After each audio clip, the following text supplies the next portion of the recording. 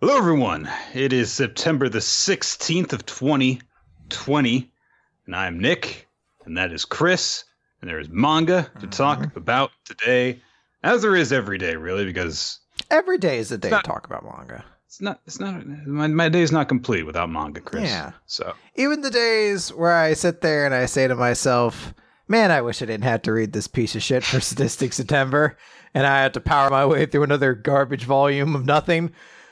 But still, it's manga in my day, and it enriches my life in a way, you know? So I need to pick up the pace on that myself. We got plenty of time. We got like 3 weeks left of September, right? Well, 2. Yeah. Well, and there's something special that we're going to have to announce for next week, but we'll get to that when the time comes. Yeah. So, but now we just have manga to talk about. That's it. It's the only thing to talk about. And which at the same time, that's nothing special, and it's very special. Yeah. So it really is. Fart sound effect. Yeah. Mm-hmm. All right. Nailed it. Cool. This is the witty content that people come for. Mm-hmm. No one can provide insight on the week's manga like Weekly Manga Recap. Like fart sound effect. I've got 2 degrees. Why do you lower yourself to being around me?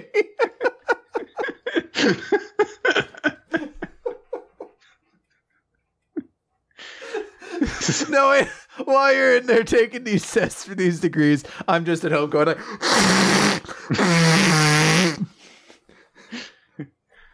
Thank God I didn't actually have to technically take any degree tests. I mean, I'm going to have to eventually if I want to become a CPA, but no, I literally, I mean, my most recent degree, literally when it was time for me to get it, I was like, oh, I'm done. Cool.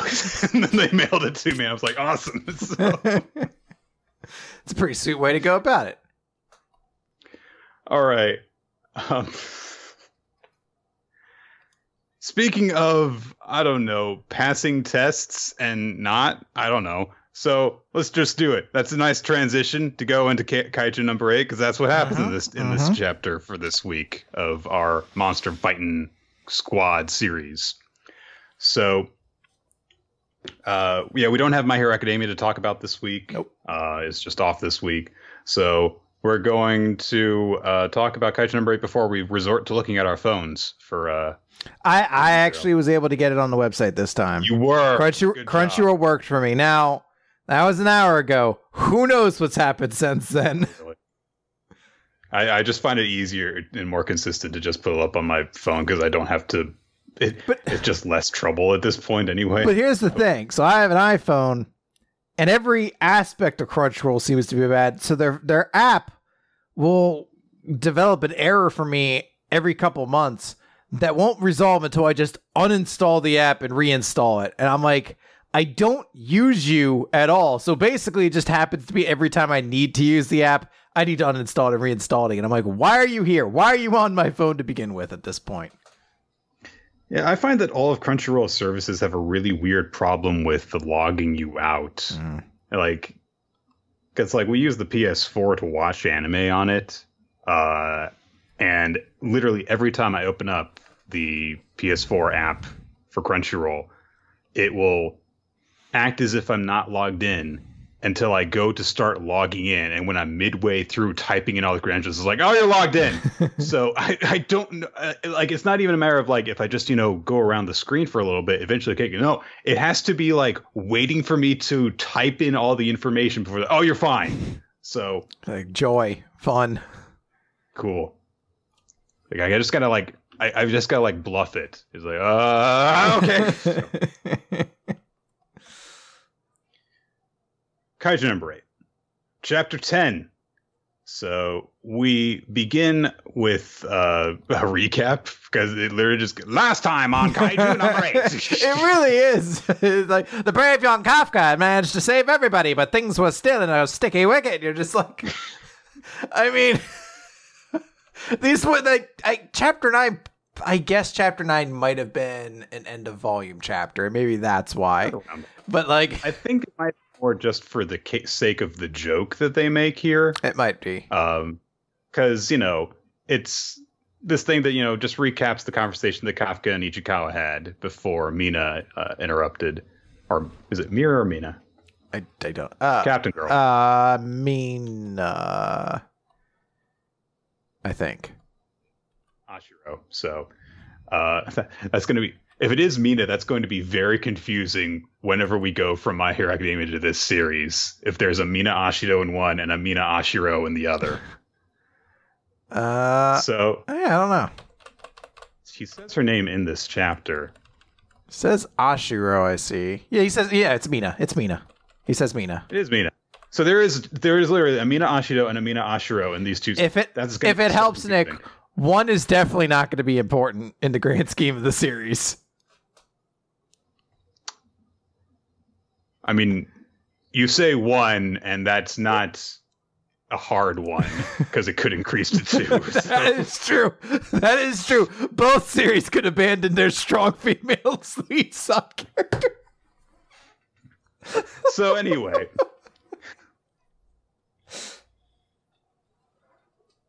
last time we had the conversation between Kafka and Ichikawa, and Kafka seemed, he was confident. He felt like he could, and Ichikawa was like, after watching him beat the odds, I could tell he'd grown more determined and confident. And it cuts to the present after that conversation. And Kafka just like, oh no! Because he's really, really, really scared that he's failed the exam. And he's very nervous as they're awaiting the results that they're going to get. And they arrive. Someone drops them off for them. And they just kind of have a moment briefly where they're looking down at the envelopes, and Kafka's like, okay, this is my last chance to, be by her side. It all rides on this. And they take the results out, and then we cut away. And it's only a few pages, but they really do make you go, oh, did Kafka pass? Did he pass? Because they very carefully, you don't get a good look of who's in the crowd of people who graduated, and then you've just got to kind of wait for it for a little bit. Of course, we see that Kikoru did pass. She got the highest marks. No surprise there. There's a little moment where Ashiro, God, it's gonna trip me up so many times. Just call her Mina. That way, it's the same name. Mina says to her, "Hey, you did a great job after the exam. Thanks to you, there were no fatalities." But Hikaru doesn't seem very happy about this because she's thinking, it's because of Kafka that happened. So why aren't you here, Kafka? She's looking out of the crowd of graduates, and yeah, Ichikawa was there. And Kafka isn't. So she's like, this is an insult, and I need answers about that kaiju form. I can't just let you get out of my sight. And then Kafka very awkwardly comes into the room. I don't know if there's a single way that he could have possibly more awkwardly disrupted this graduation ceremony. Because sorry, and he awkwardly steps in, and we get a flashback explaining exactly what's going on with him and why he's here, because he failed, basically. We see that, all the proctors and everything have gathered together to discuss the results. They're like, yeah, he came in dead last in the physicals. He had 0 in suit aptitude. I think that this is an open and shut case. And so someone's like, I assume there are no objections, Captain. And Mina looks, she hesitates for a moment, but she starts to say, no objections. But then this fucking guy. So Hoshina, the vice captain, the guy who took a liking to Kafka, who thought he was really funny, he's like, hey, well, allow me.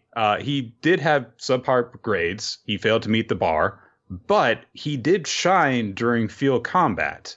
And also, he made for excellent comic relief. And I knew this is the reason you were up for that. This is the only reason why, is because you get a laugh out of him. But Hoshina says, tell you what, he might not ever be promoted to general officer, but I'll retrain him as a cadet in my platoon.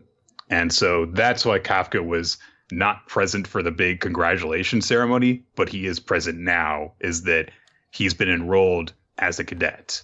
So it's kind of one of those have your cake and eat it too moments as a writer, where he had this big break or make moment, and he did neither. He's closer than he was before. It is a step forward, but still, he hasn't achieved his goal yet, because you don't want him to achieve his goal just yet. So Mira's like, yeah, so that's why he wasn't allowed to, sit with all of you who have actually graduated the officer's exam. Kikoru is pleased to see that Kafka is at least there. We do get to see a few other of the graduating candidates kind of react, which indicates like, okay, we'll probably be seeing these guys at some point in the future. We'll see how much focus they actually get. Mina has a little speech prepared for people, says like, hey, kaijus are getting stronger, and neutralizing kaiju is a very dangerous job. Some of you may not make it back from your very first mission alive. None of your lives are guaranteed. Nonetheless, I ask that you lend me your lives, and I will act as your shield and spear against our threats. So cool little like, hey, I need you to put your life on the line, and I'll do my best to make sure that, we all get through this okay. And then Kafka decides now is the time to speak to her. He said he was going to do it when he became an officer. Well, close enough, I guess. He's like, I'm in the room. That counts. It was more of a proximity-based thing than a title-based thing, so... So he just is like, Mina, soon enough, I'm coming to stand by your side. And everyone around him is just like, what the fuck are you doing, dude? You're going to get in trouble. And he's, of course, also nobody knows that, he and Mina go way back. So they're like, what the fuck is he doing calling her by her first name without her rank? Jesus. And so, but Mina is kind of actually thrown off a little bit. So she's like, Cadet Kafka Hibino. Yeah, 100 push-ups for your for that kind of conduct. And Kafka goes, I didn't mean to say that out loud. So I guess he wasn't actually compromising on his vow last time. It's just that he's such an idiot that he couldn't contain himself. He held it together as long as he could, and it slipped out, We all have those moments. Have you ever in your life said something out loud that you meant to keep in your mind? Like 100% you're like, I meant to keep that inside, but I said it out loud? There may have been times when I've just kind of let myself work something out verbally. And some parts of it afterward, maybe I would be like, I wish that I hadn't said all of that out loud.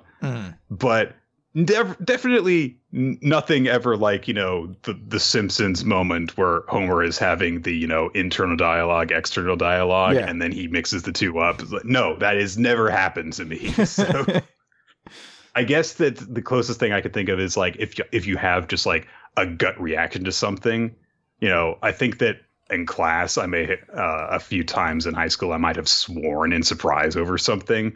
And they'd be like, oh, sorry, but that's about Holy shit, a pencil sharpener. And yeah, you're like, the teacher was like, no, Nick, el sacapuntas. So you're like, shouldn't it be lost? You're like, shut the fuck up. Sit down. No, it's one of the exceptions. Memorize all of them. I don't want to. Oh, these suck. I hate you forever, sacapuntas.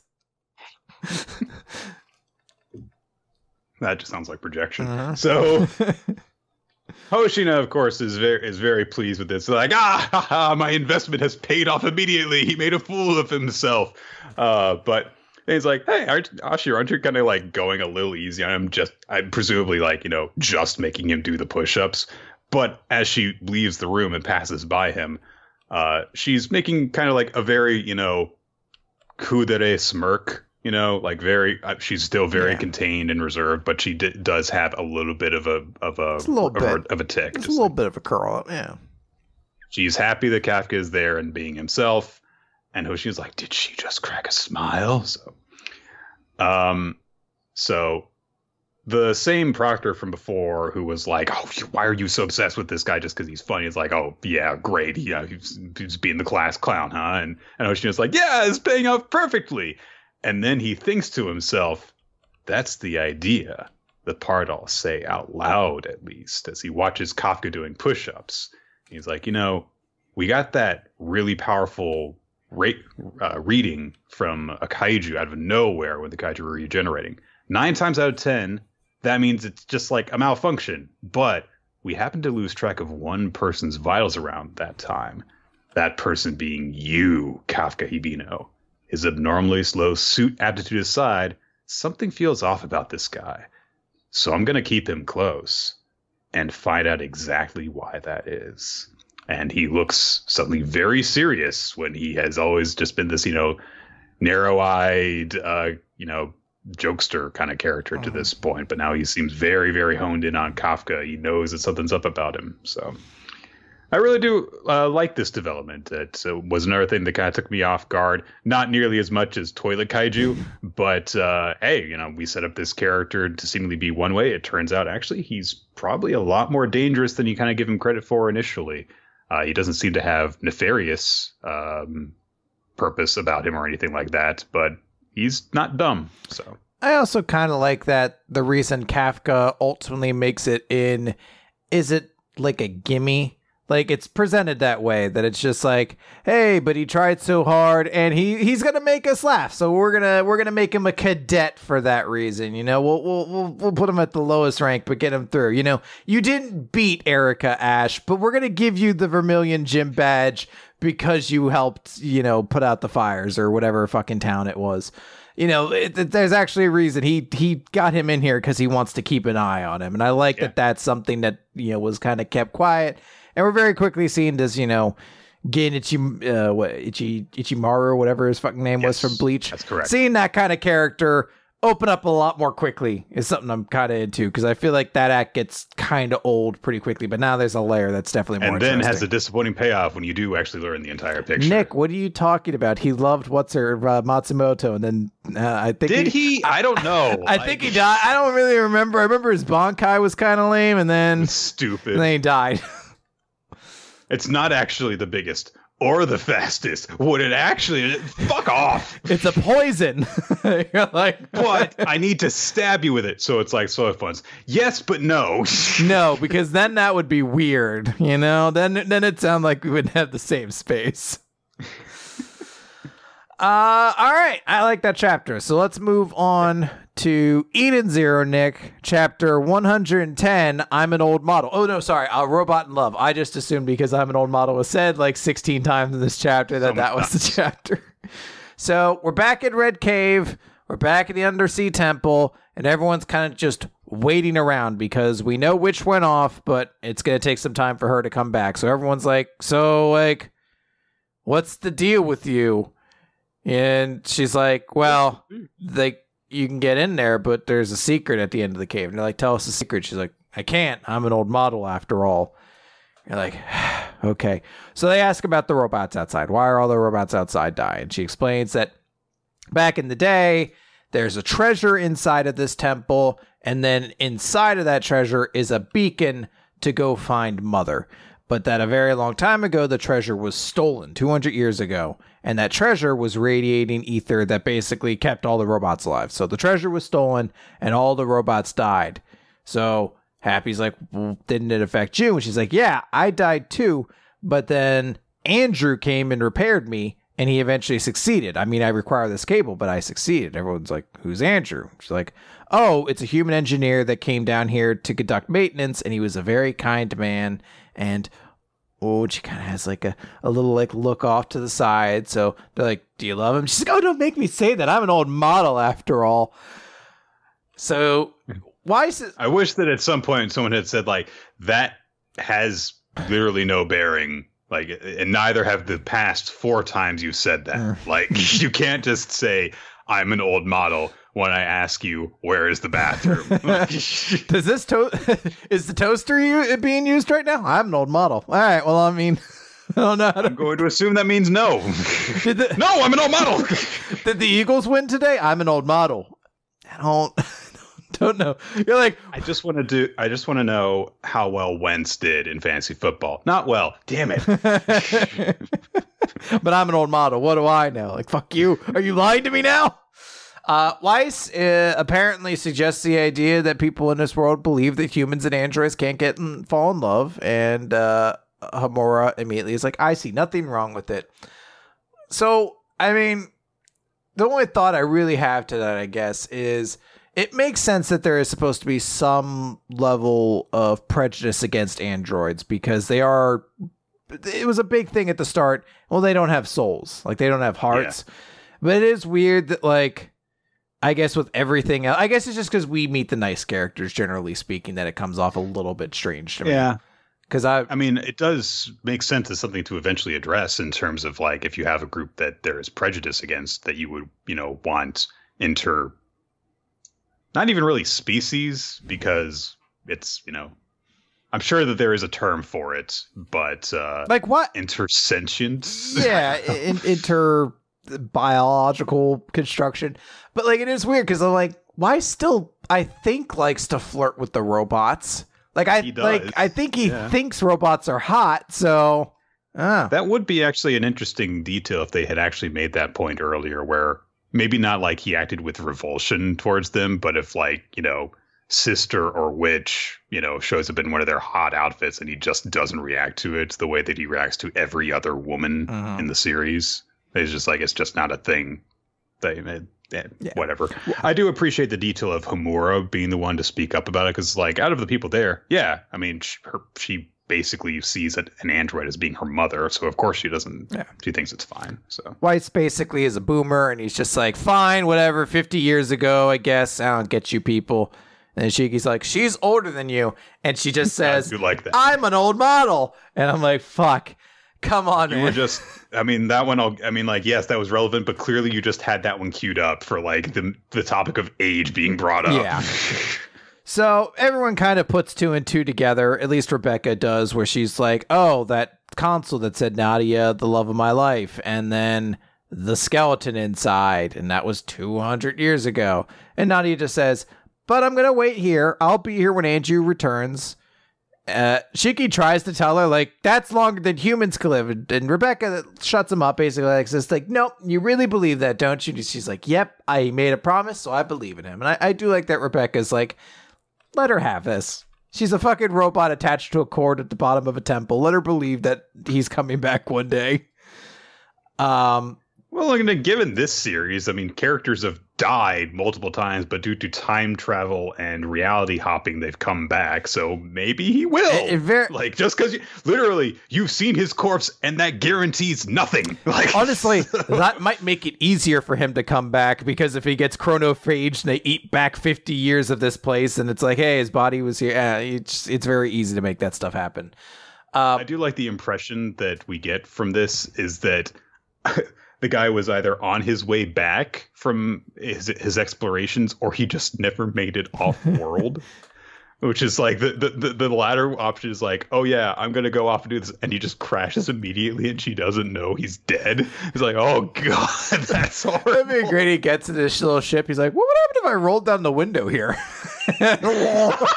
Like, just something. Oh no! Like something really stupid. He's like, I wonder how poisonous mercury is to eat. He just sounds like a vial of it. Like, just gets. Do you really need a heart to live? Just something really stupid. So yeah, they basically give a little more of an explanation at like, well, the treasure was stolen a long time ago, but the beacon can't be stolen. So that's what Ziggy got all that time ago. And she explains, yeah, it's kind of like a lock post. Everyone's kind of obtained this. This is their way to find Mother. And then Witch shows up, Witch. It is Witch. And Laguna's there with them. And there's just basically a flashback saying that he agreed to on one condition. So we don't really know exactly what that was, but yeah. There's a weird retcon that feels like happens, because Laguna explains, he's like, the Elemental Four were a necessary group because all of our elemental powers in tandem kept Draken Joe level, and by defeating us, you actually made him weaker, and you wouldn't have stood a chance against a fully powerful Draken Joe. And I'm like, kind of a weird detail to add after the fact, but I guess if they're, Laguna, maybe he just told you that to make you feel better. Yeah, that'd be great. He's like, now if I lose, it's only because you guys lost.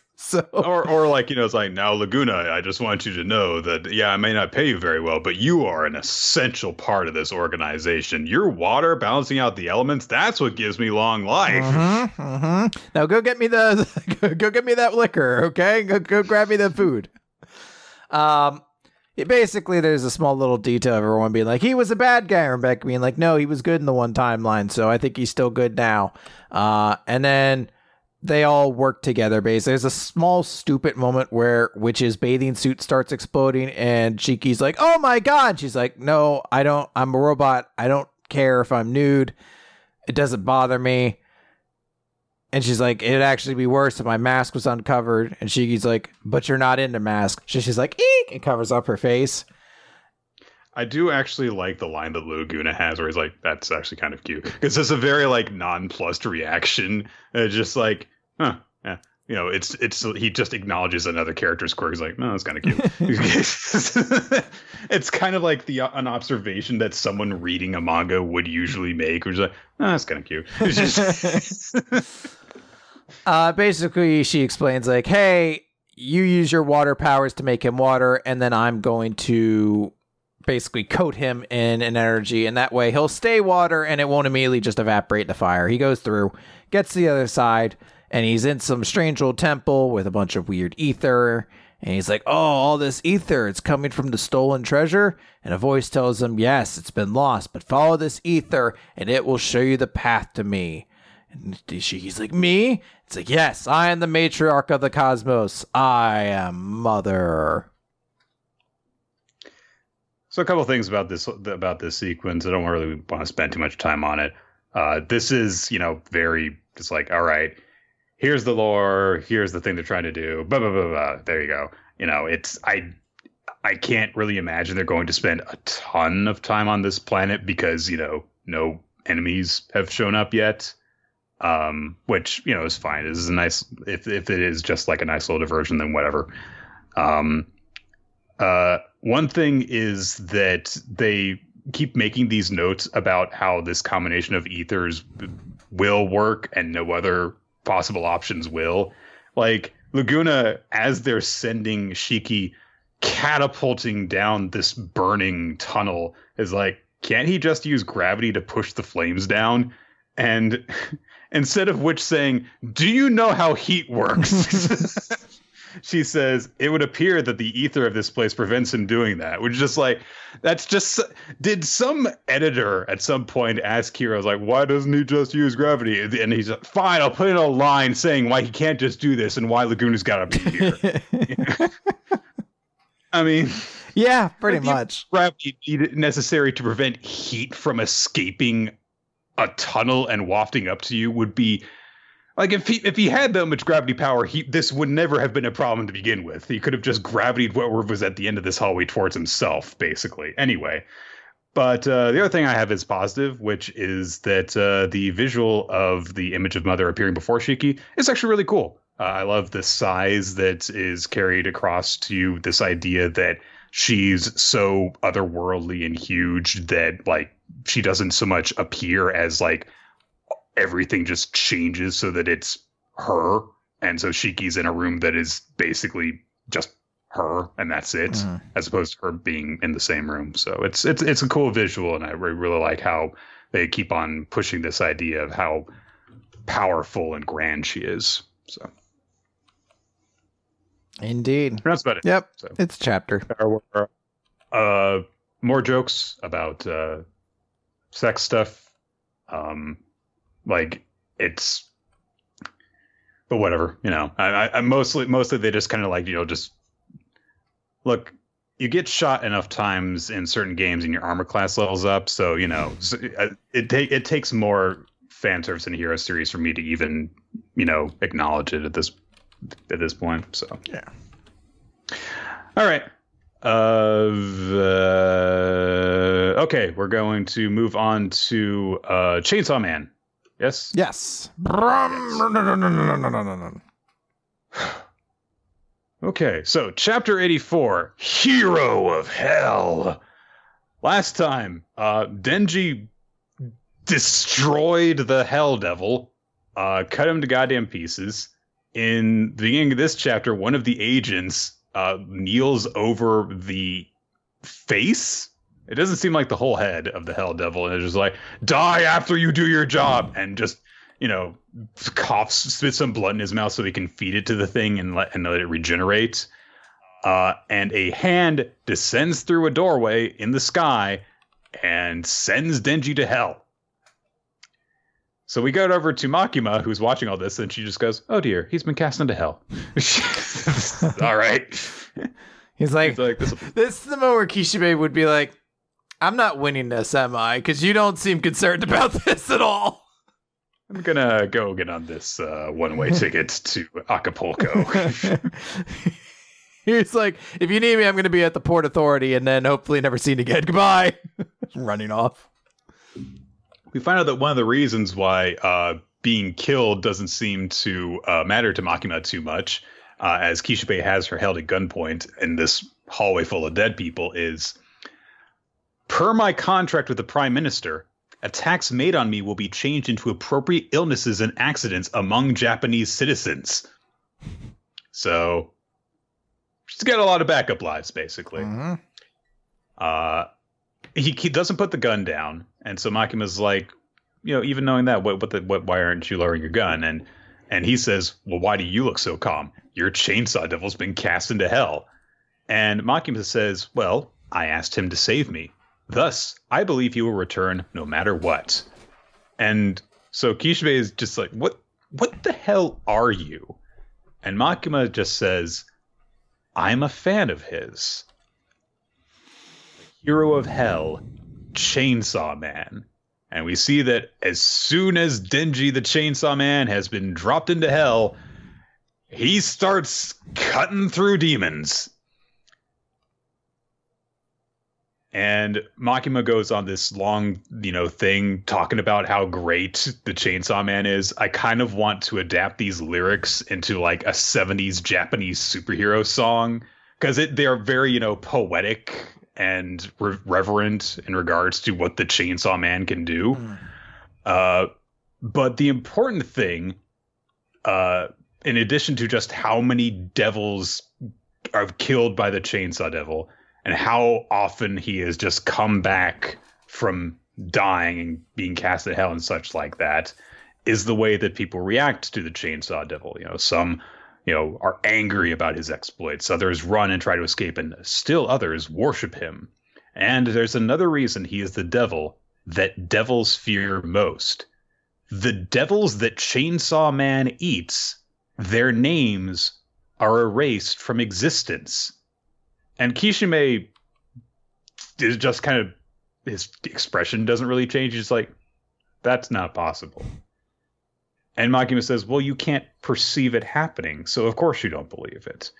Names that have been eaten are erased from the past, the present, even from individuals' memories.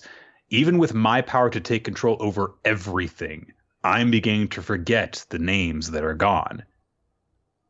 Do you remember what the Nazis did to the Jews? And Kishibe says, those numbers have been exaggerated. It wasn't actually 6 million Jews. It was actually Russians. Oh, no. I liked you, Kishibe. When he hears this, Kishibe just says, what are Nazis? So apparently at some point, Chris, the Nazi devil was a thing, and Denji ate it. Therefore, Chainsaw Man, great hero. He's the best. And in addition to this, there are all sorts of other devils that existed before, and things that no longer exist in this world of Chainsaw Man. Nazis, World War II, Arnold Syndrome, SOA, AIDS, nuclear weapons, the Mount Hio eruption. All of these once existed and were feared as much as the devils with their names, because Chainsaw Man ate them all. The sixth sense that all humans used to have, the light of a particular star that would break children's minds, 4 possible conclusions other than death at the end of living beings' lifespans. They have all ceased to exist, and I can't recall them. Yet even how I remember the sight of their devil, Even now, I remember the sight of their devils fighting Chainsaw Man as clear as day.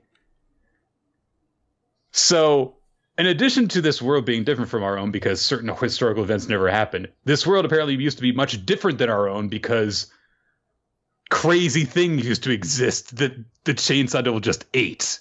So, the Nazi Devil was a hero character in a Kubo series. This is kind of a weird cosmic chapter that touches on some really weird things.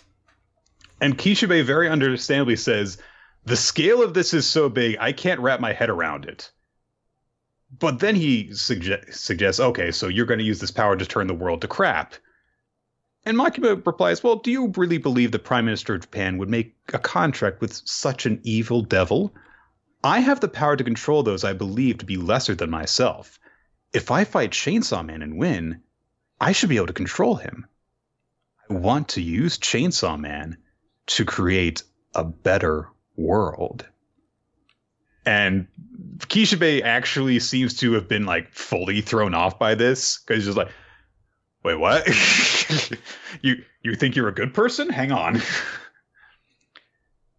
And Makima's like, take, for example, death, war, hunger, many things in this world that humanity would be happier without.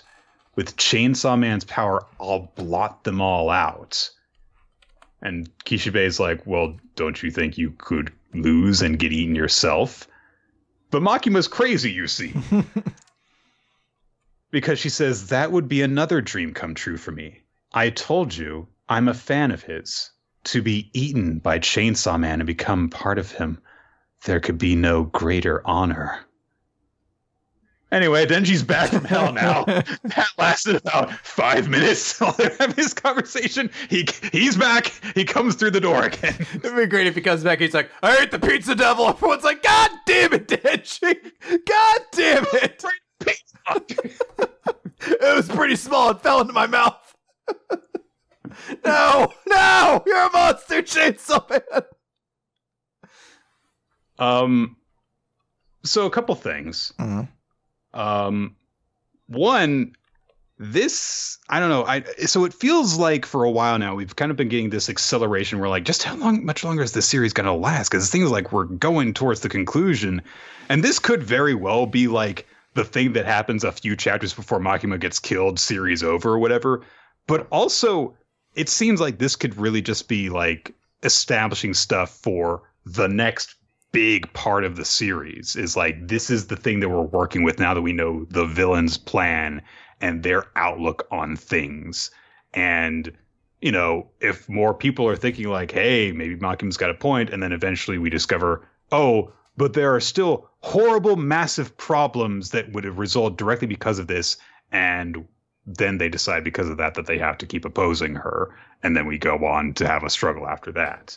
So this chapter, more than a lot of the past few, made me think, oh, there could be like dozens of chapters following this, now that we've gotten that established. But I don't know if we've made a single accurate prediction about Chainsaw Man in the entire time we've been recapping it. So probably not. So didn't care for this chapter particularly.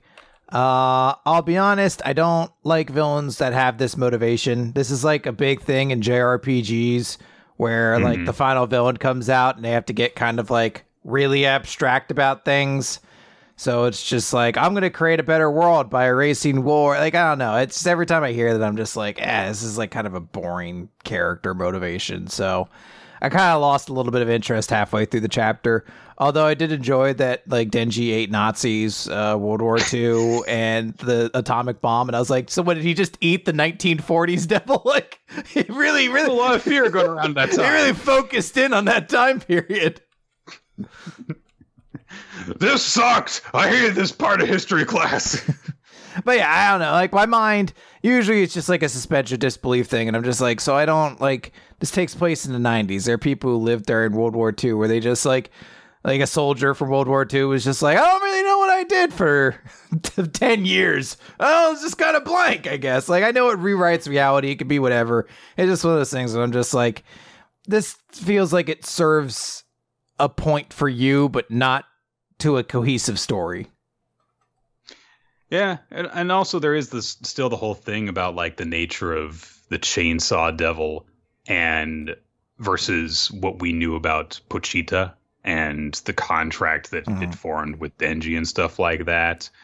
It feels like there's still a lot more about this, that even after we've had this huge, massive, it works on a cosmic scale that alters reality, that it's like, yeah, we still don't know everything about this creature. Yeah. We just kind of know the way that some people look at it.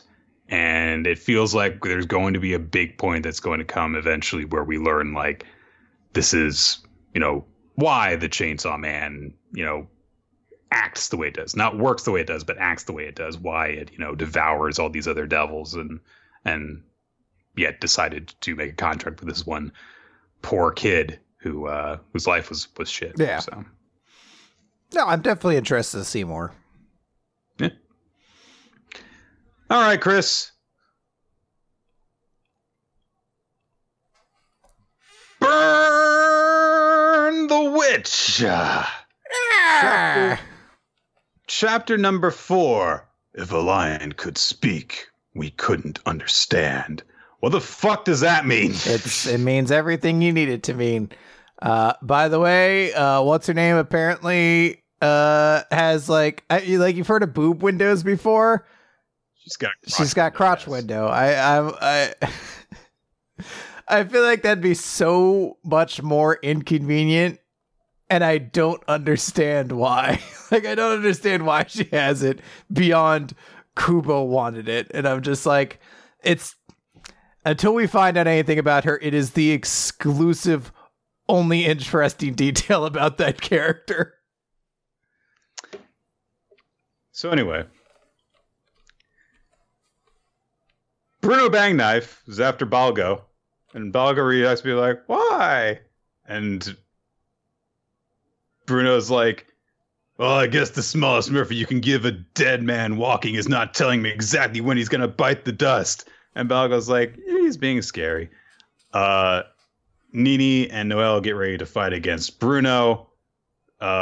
Macy spots Ellie coming down from the sky, and Bruno holds his hand out to her and goes, sorry, haven't gotten any use for you anymore. So I want to make a correction for last week when we were going over the chapter. I assumed that Bruno did something to transform Ellie into a dark dragon thing. Because he was on the roof with Ellie, and then there was a flash, and there was a big dark dragon with him. What that actually meant was he had just summoned his own dragon, not Ellie. So, shoot me for being wrong about the establishing shots, not establishing that. So he casts a blast up towards Ellie, but Ellie disappears. And Nini says, no, you see, the reason why it looked like Ellie had vanished is because it's a dragon that erases itself. See, it's not a problem with the manga, it's a problem with you, Nick. And Bruno speaks in shonen exposition, that way where you go like, wait a minute, it used glossary term. That's not a thing that any normal dragon can use. And so Ellie has basically gone invisible and then starts to grow visible again when it attacks Bruno's dragon, and then it flies back up into the air in this big 2-page spread. It's this very large feathered dragon whose tail looks like fire. It's kind of like a very large bird-like dragon. And so they're like, oh my god, it's completely transformed. And Noelle says, it's molted in the moonlight.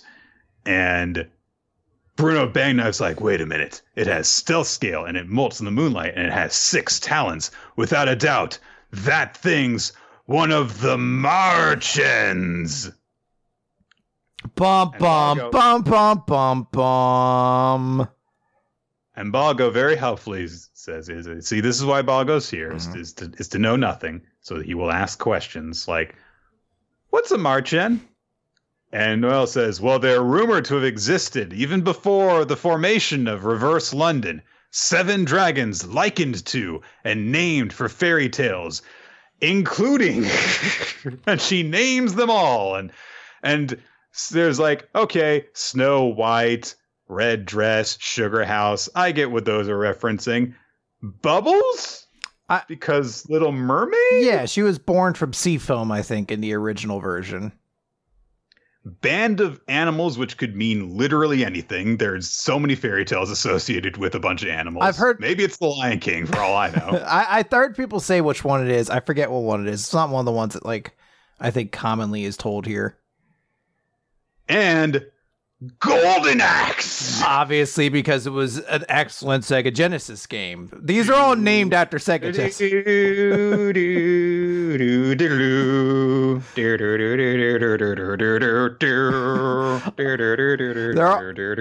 They're all named after Sega Genesis games, right? Like Snow White is Vector Man, Sugar House is Toe Jam and Earl.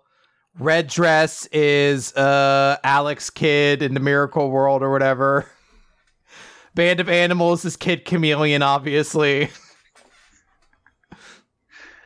Anyway, it turns out that Ellie is actually Cinderella, and it was just a complete coincidence that Macy happened to give it a fucking name that was derived from Cinderella. It's my favorite part is like, that's not Ella, that's Cinderella. Like, as the moment the entire audience at one is supposed to go like, oh, and not everyone be like, I mean, I guess. So anyway, fuck this. So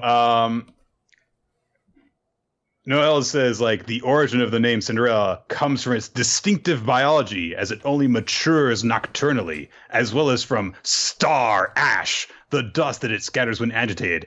Anything that comes in contact with that dust, and Ellie or Cinderella flaps her wings, and these explosions go off on all the buildings that the stardust from her wings touches. And I was like, well, I mean, the reference book said it's engulfed in light, but and of course Nini's just like, they're fucking bombs. I do like Nini just being like, why do they dress it up like that? They're just bombs. It's so much more danger. We should have known that part immediately. There are a few exchanges of dialogue here that are pretty nice, honestly. And that's one of the good ones that is included in this chapter. Although I have to say, Cinderella is basically Bambietta from the Vandenreich, because everything explodes. So. Nick, he made like 65,000 characters in Bleach. Well, he shouldn't have. Then he wouldn't have to recycle them because he used all of the ideas and powers on. Hopefully, we'll at least find out that Cinderella doesn't have to spend the rest of her life as, like, I think a sex slave or something like that. I don't think they ever fully addressed whatever happened to Bambietta in the zombie form. Or Haribel, for that matter. Hey, she's still there. I heard in a light novel. Shut up. I heard.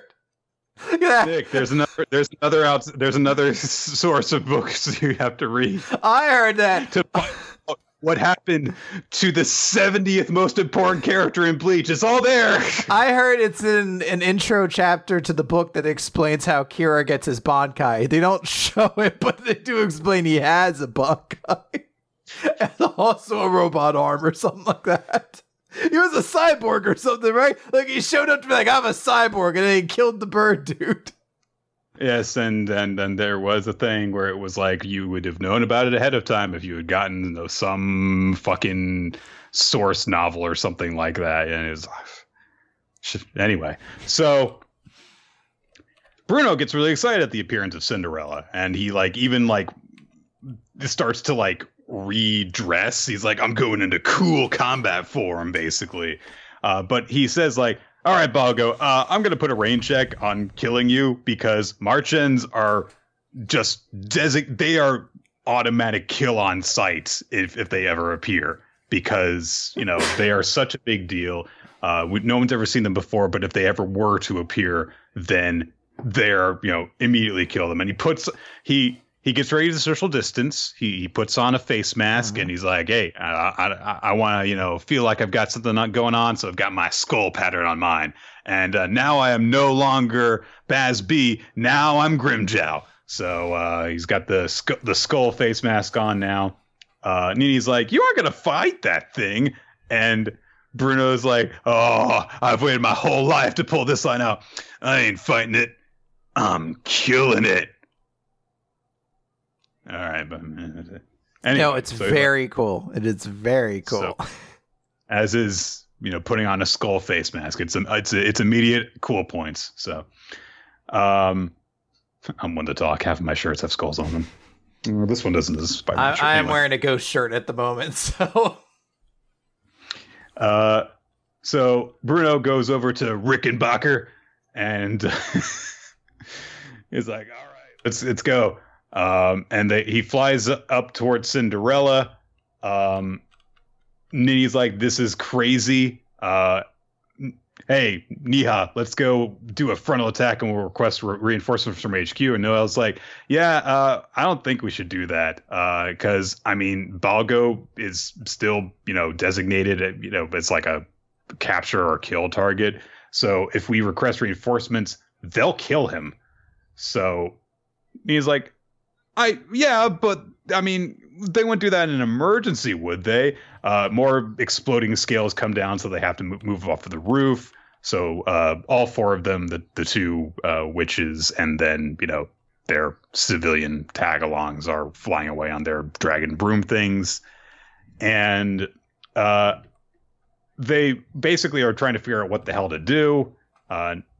Nini's like, doesn't your book tell you anything that we can do about this? And Noel's like, my book just has information about the legends. Fair enough. Then there is one thing that is literally the first thing in all of Burn the Witch that I look at and go, okay, that's a cool idea. Because as he is flying on Rickenbacker, Bruno flips back his coat and he's got this belt of spray cans on. Mm-hmm. And he pulls out one of the cans of spray paint and he paints a sigil on Bruno's wing. And it acts as basically a rune circle for him to cast a spell. And he summons this shadow ape monkey thing. And so I looked at that and I'm like, that's a cool idea. Yeah. You do a quick, and it makes sense because you can quickly paint a circle like that. So that is literally the first thing that I saw in this entire series that aesthetically went, that actually is kind of cool. So props for that. It tries to attack Cinderella. It blows up. That's gone. So just like most summons in Naruto, didn't do anything really. Come to think, Nick, but we know the Hunger Shadow exists. This could be a very relevant thing going forward in Burn the Witch. This last chapter that it turns out wasn't. So I'm not sure if I'm angry. So I like that you're like, I don't know how I feel. Not sure. Noel and Nini arrive on the scene. They have dropped their passengers off somewhere. The Bruno says here's what we're gonna do. We're gonna break the horn of the crown artery in its head and then kill it that way. And Noel's like, do you know that'll work? Isn't that just part of the legend? How do you know that part of the legend's accurate? And they're like, we're fighting a fairy tale. So I do like that he's like, we're fighting a fairy tale. Let's just rely on old lore. But I also ironically enjoy the part where they're like, we don't know if breaking the horn on its head will do anything. You seem to know everything else about it. You were like, the Margins are an ancient race of dragons. We don't even really know if they exist. But here's all their detailed stats and abilities. You're just like, oh, okay. I guess that was the idea of what was established by and it causes, everything it touches to be set alight. It's they're bombs. So it's maybe things are a little bit more poetic, but yeah, if it says somewhere it's and its horn broke and it died, is okay, maybe we should follow that. Bruno starts offering, he's like, hey, if you provide me backup, I'll accept your transfer to the Inks. And he's like, I'm not interested. And I was like, I didn't even want that. So So Bruno says, "You're really getting on my bloody nerves. You're British." So Keto happens. They basically just pin Cinderella down to the roof of the tower it's on. And Bruno's like, all right, here we go. A big ass tentacle curtain thing will explode and eat it. I don't know what happens. Shapes descend on Cinderella. They blow up. Bruno goes, whoa!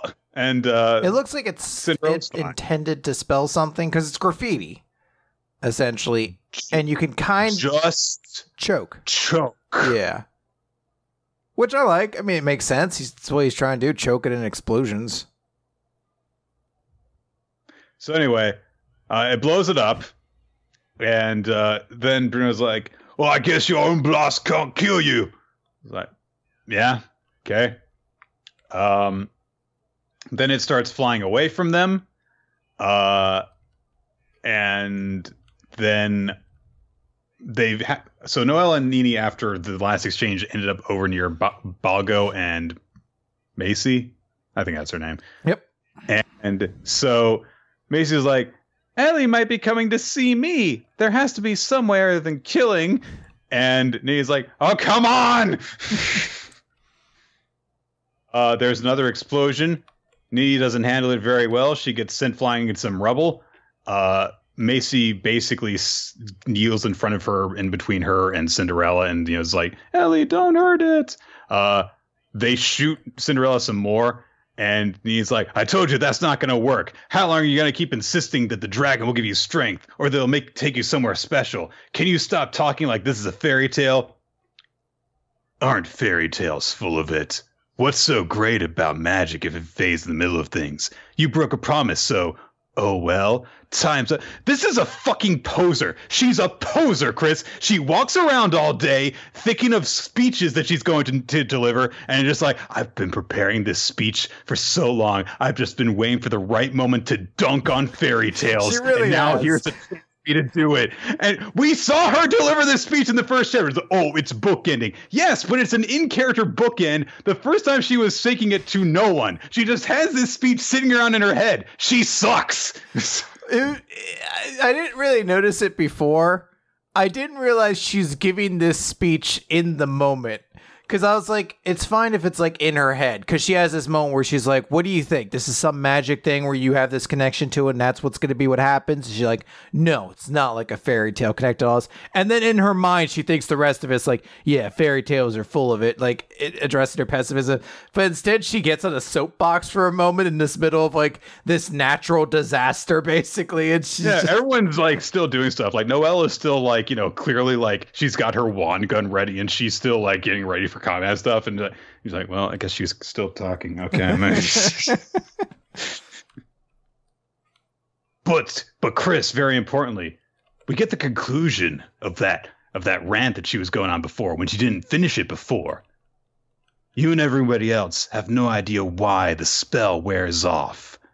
It's because the power was never yours.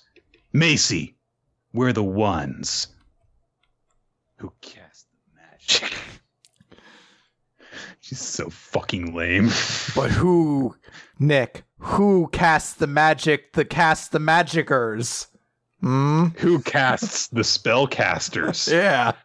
Damn it, that actually works because there's okay, never mind. So Nick, end the stream. We can trademark this now. Hurry, get the patent phone on the line.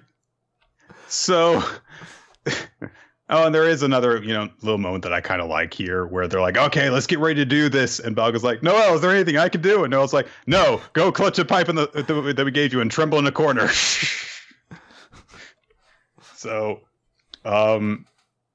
Balgo gets upset for a bit, and I believe Nini like just kicks him away and is like, go over here, watch the dog. So then he summons a sword. A sword appears in his hand. He is surprised to see it. He makes a face.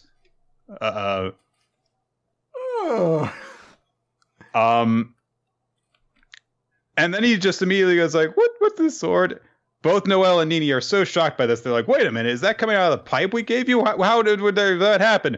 Cinderella spots the sword and is stunned to see it, apparently, because she completely pauses.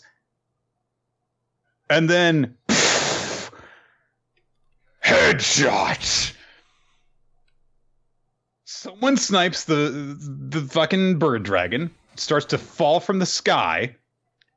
We pan across the cityscape to see their useless trucker hat mustache boss guy, who goes, good grief. Did I do that?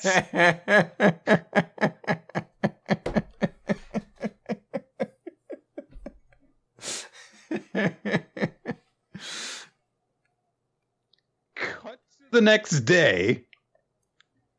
Noelle and Nini are being debriefed. They've got, some facial bandages on and stuff. And Nini is really pissed off that they're not getting any compensation really for the job.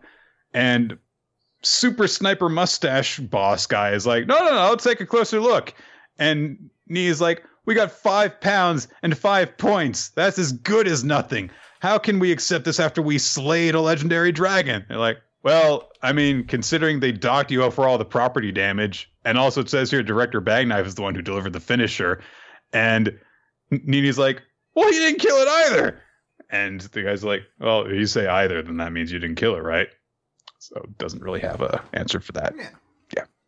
And she's like, fairy tales are full of it. No, it'd be great she launches into it again. I know that there are some people out there who are like, oh, I like these characters. Nini sucks, all right? She's just lame, okay? Not as a character. I'm just like, no, she just kind of is dumb. So, he kind of says like, hey, Patchworks is collecting preserving Cinderella's corpse. Also, come in here. And Macy is there. She's wearing a nice dress coat thing. And, they're like, what? We have to keep her at our houses too? And he's like, yep. She's got a light case of Dragonclad, so you've got to conserve her at your home. I mean, it seems like it's bad planning that anyone who's got this kind of condition, they just have to keep at one of these agents' houses. Like, don't they have a hospital or something like that they could do this? Whatever. So Nick, there's no hospitals in reverse London. That's ridiculous. I mean, there's right below the hospitals. There's real hospitals, so I guess theoretically the reverse London hospitals would also be in that location. But I understand having to stay in reverse London. It just seems like really bad planning. They'll be like, yeah, we'll just, put them up in our underpaid agents' apartments, and that'll be enough. Specifically with someone they already know to create the most amount of like bias that could possibly involved in this situation. So Macy is happy with this situation because she's in love, with Nini. Which makes her comments kind of creepy when she's like, oh, this will be fun. Noelle speaks up while they start arguing because she's like, hey, what's going on with Balgo? And he says, oh, right.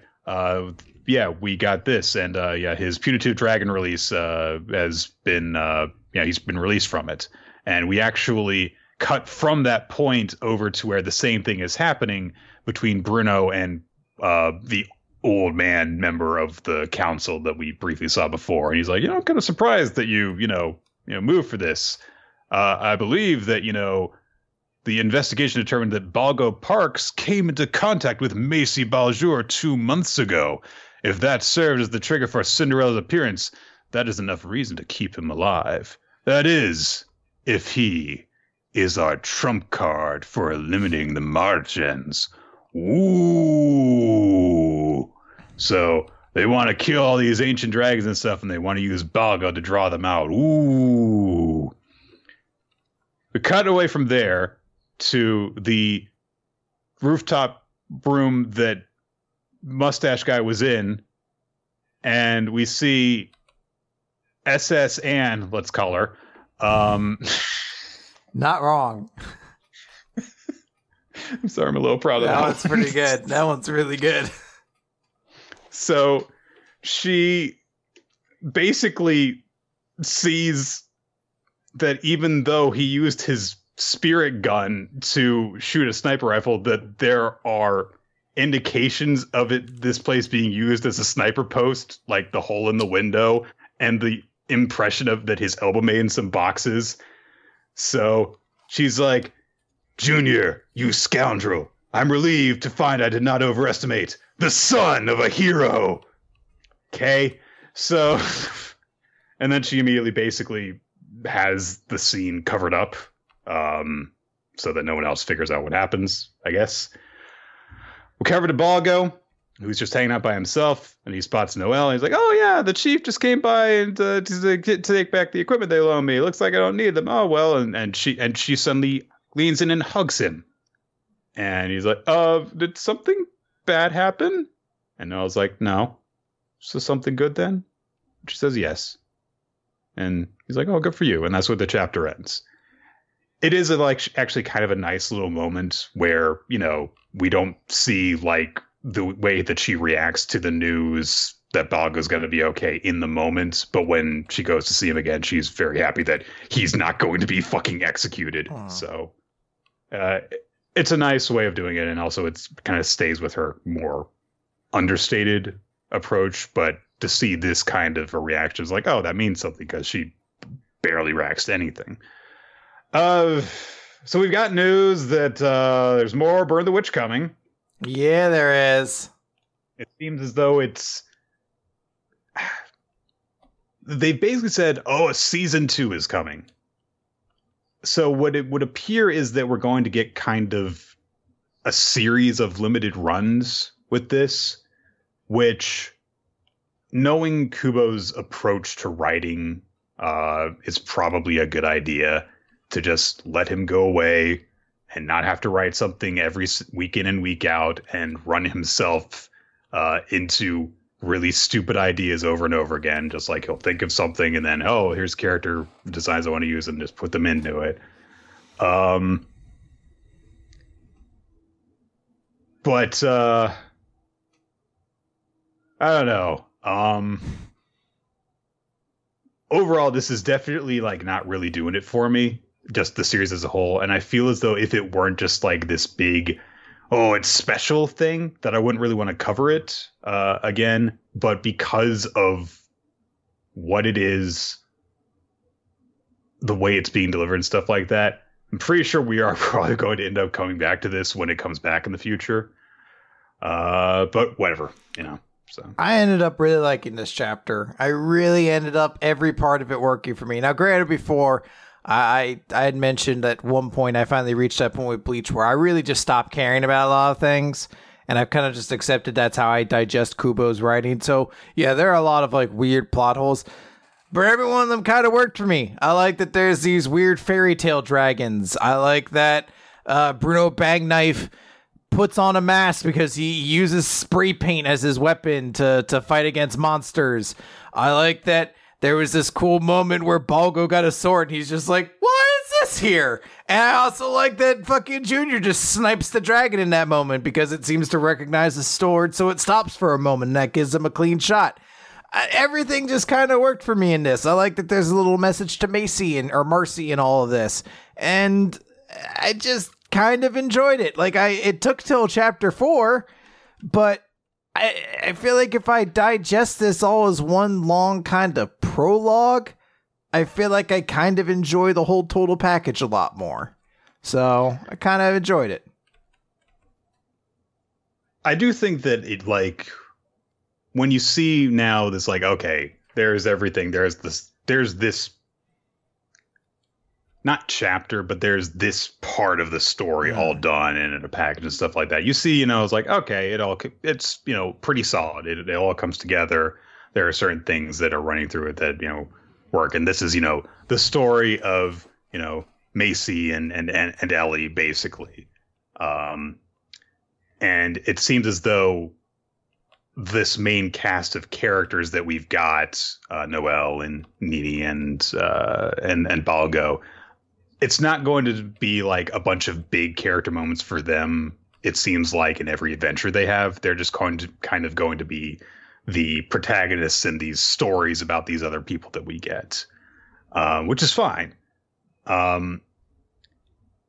So we have a little bit of news about this. So this was something that we decided we were going to do before we knew for certain that there was going to be a season 2 of Burn the Witch. So the idea was that we would talk about the whole thing. It turns out that there's going to be more, and that was something that was suspected but wasn't known for certain. But I got the idea, and so I decided to reach out, and we are going to have Tech King 101 on the podcast next week to talk about Burn the Witch as a whole. And as it turns out, not as a whole, but part 1 as a whole. So we'll have a bit of time to digest the thing as a whole unit of content and basically just talk about it from there. So Nick, look at me. I'm just like that dragon. Derp dragon never die. All right, now it's gone. With that done, Chris, we are going to move on to our other newer series in Weekly Shonen Jump. But guess what? We're already on chapter 3. Where does the time go? I feel like just last week I was being introduced to this wacky family and their cavalcade of hijinks. Let's reflect on all of the wonderful moments that this series has given us. Okay, so... to cut to the picture of the cat being introduced as Leave the Memories Alone starts playing, and it just keeps recycling all the different cat jokes because that's all I cared about. Just this weird faced cat being in the background of a lot of shots. Chapter 3, Our Class. The family is all in the same class together. How could have foreseen this? Not only are they going to the same school, they're all in the same class together. The teacher is not there for the class yet. So this girl in glasses looks over at the family and is like, I can't accept this. This is fucking weird. There are a couple of people who are like, I don't care. There's a guy like, well, it doesn't sit well with me. This is school, not home. Ah, damn. This is the real social conflict we've got to focus on, Chris. Families not being allowed in schools. When will it end? I do like it. It is almost just like this bipartisan issue that seems to have cropped up. Like, I don't really think it's a big issue. No, this is the biggest issue that has confronted us thus far in our lives. So, Gonzo the cat. Gomez, how dare you? Oh, no. Gomez the cat has a response to all this. It goes...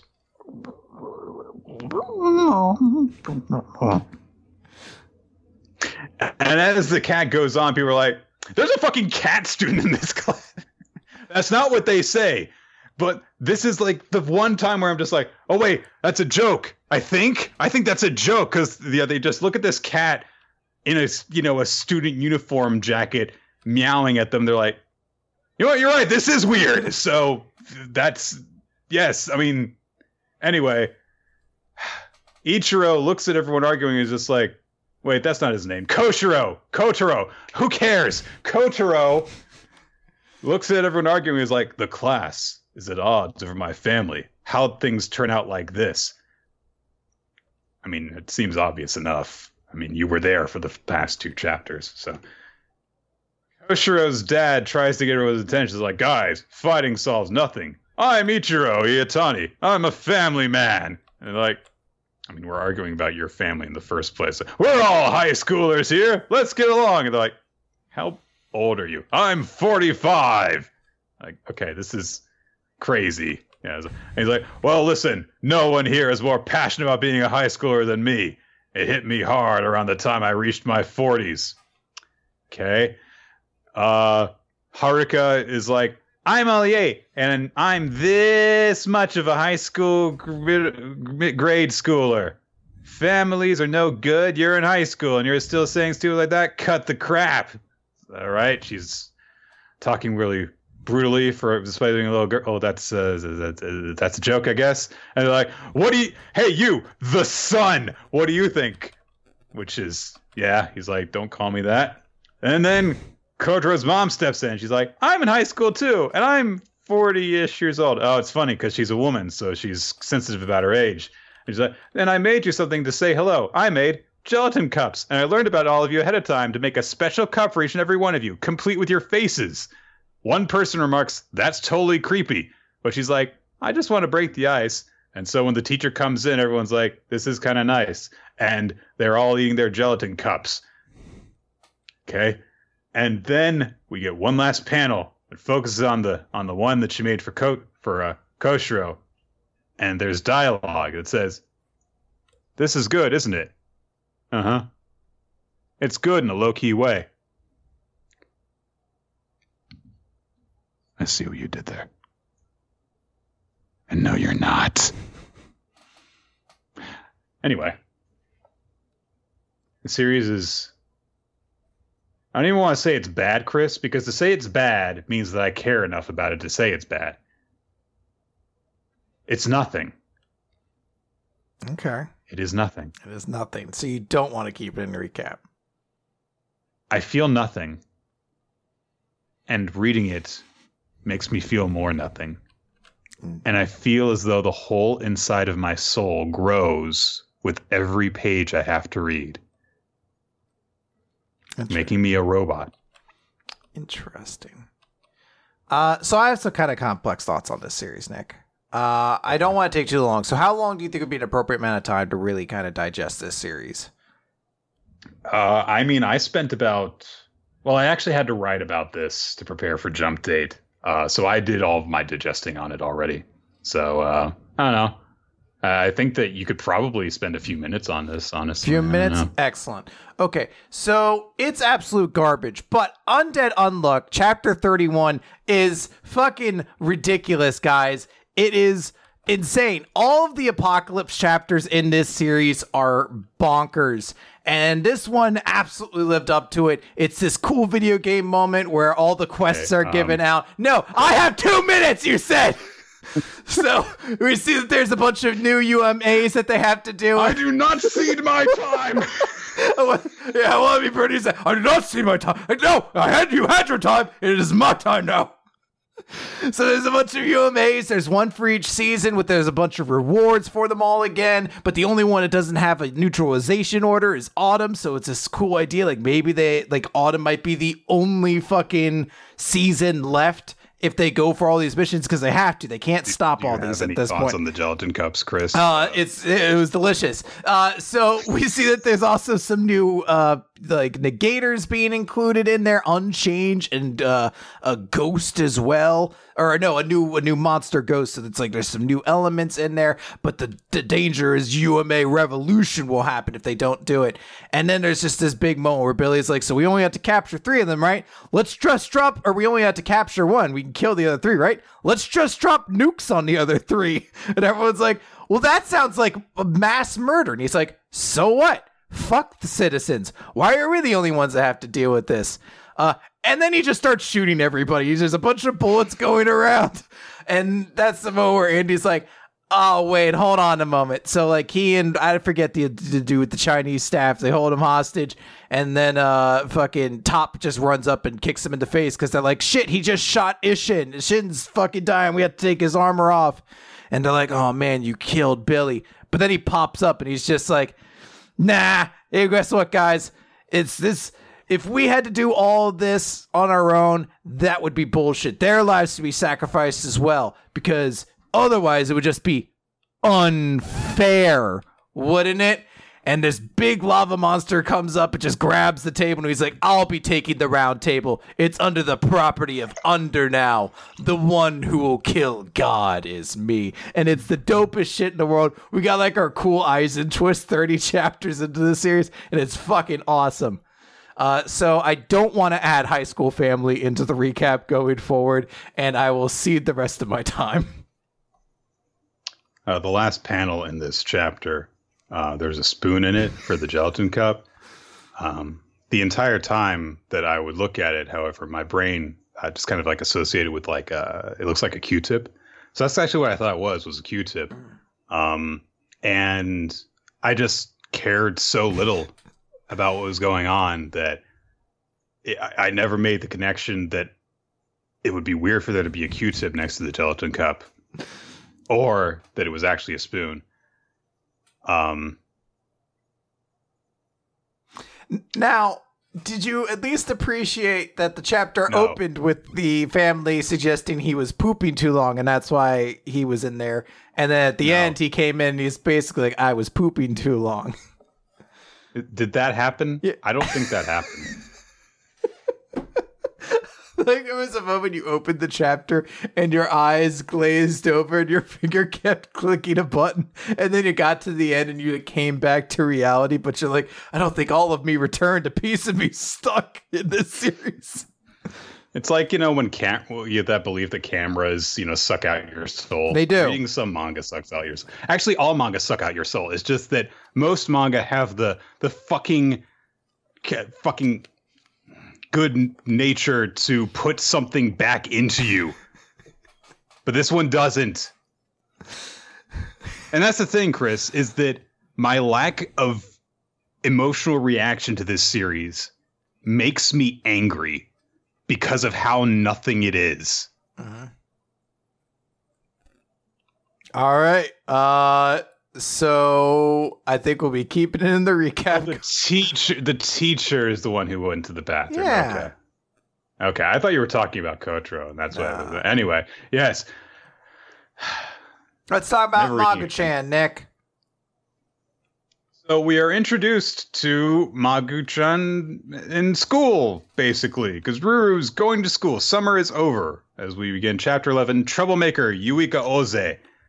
Expanding that cast, which is definitely going to stick around because Magu-chan is going to live forever, and it's definitely not going to be canceled in 5 chapters. Definitely not. I hope not. It's a little too early to tell, I think. It is still too early. I think there could still be a chance for it. Also, there's series that have been ranking below it more consistently, so yeah. Maybe. It's raining. So,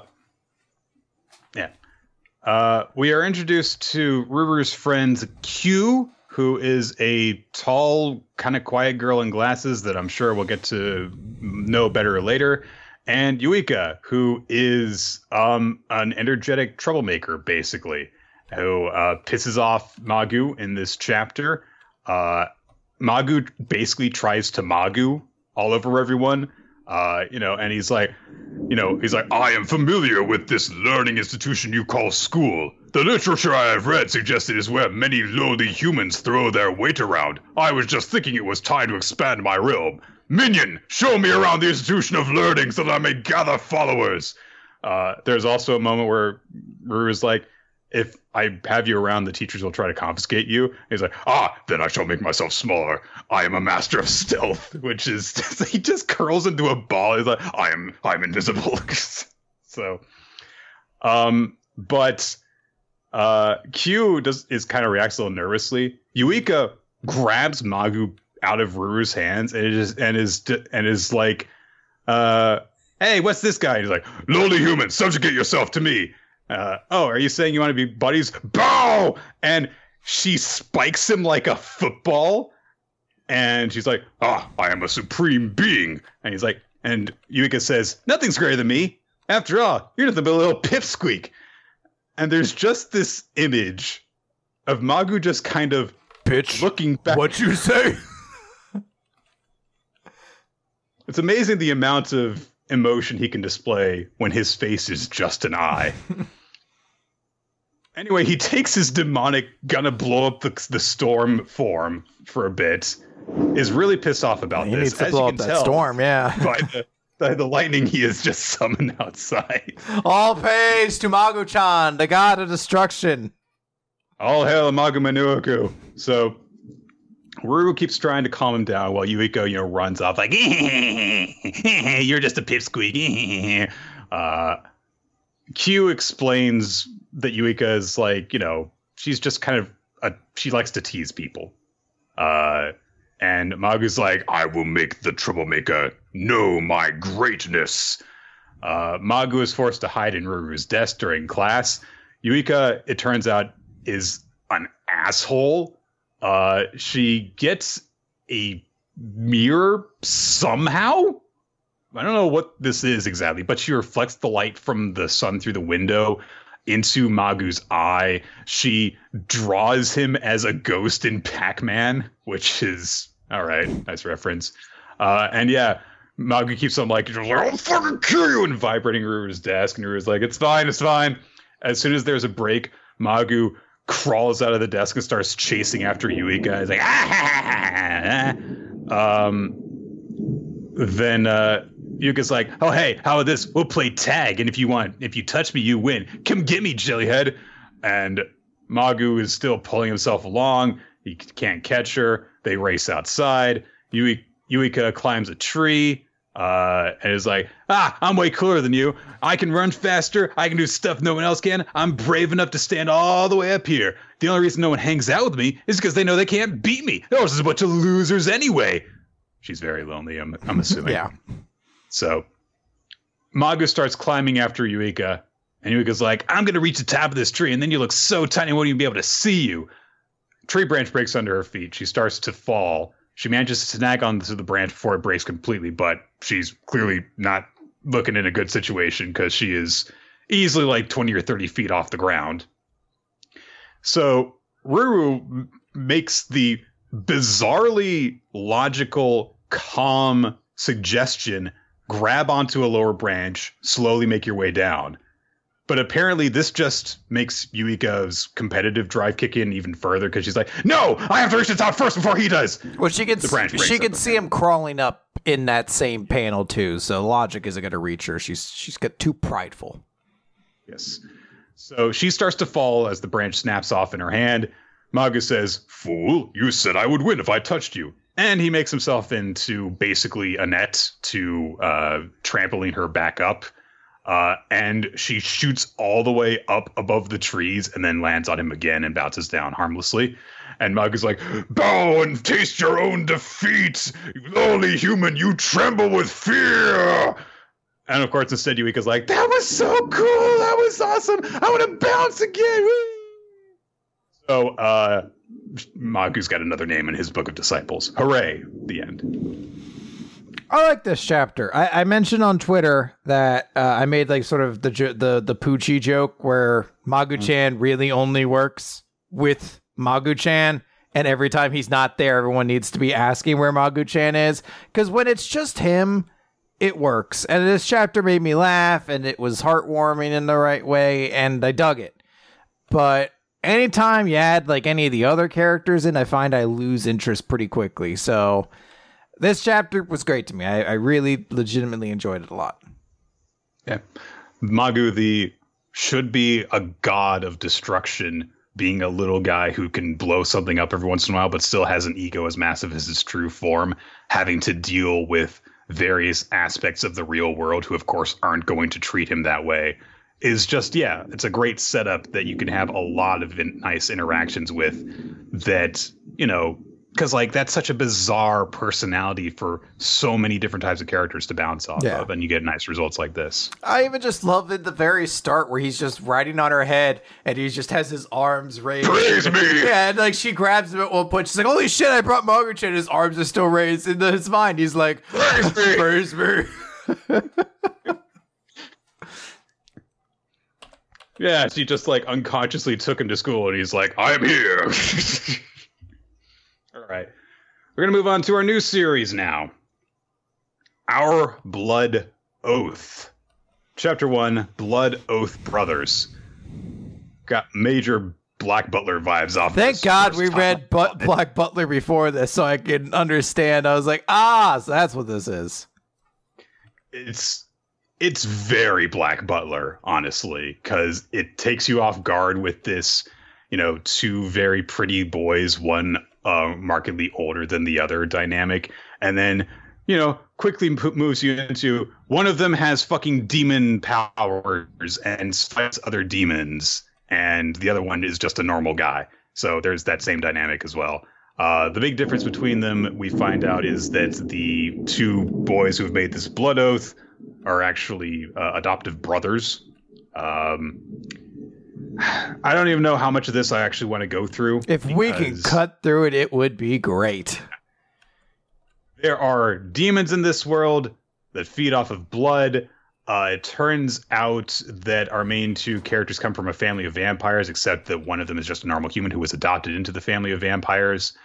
They reach the possibly a side character, but possibly also just the guy they're helping for this one chapter, who does have a kind of terrifying home situation when you find out what's going on, which is that all of his family were possessed by vampiric devils at some point a relatively long time ago. It's been like and now he's basically like in a situation where he isn't looked after at home at all. He's got to make his own meals and stuff like that. And it turns out it's because they were just getting ready to eat him because of the demons inside of them. Fortunately, these two boys showed up to help out.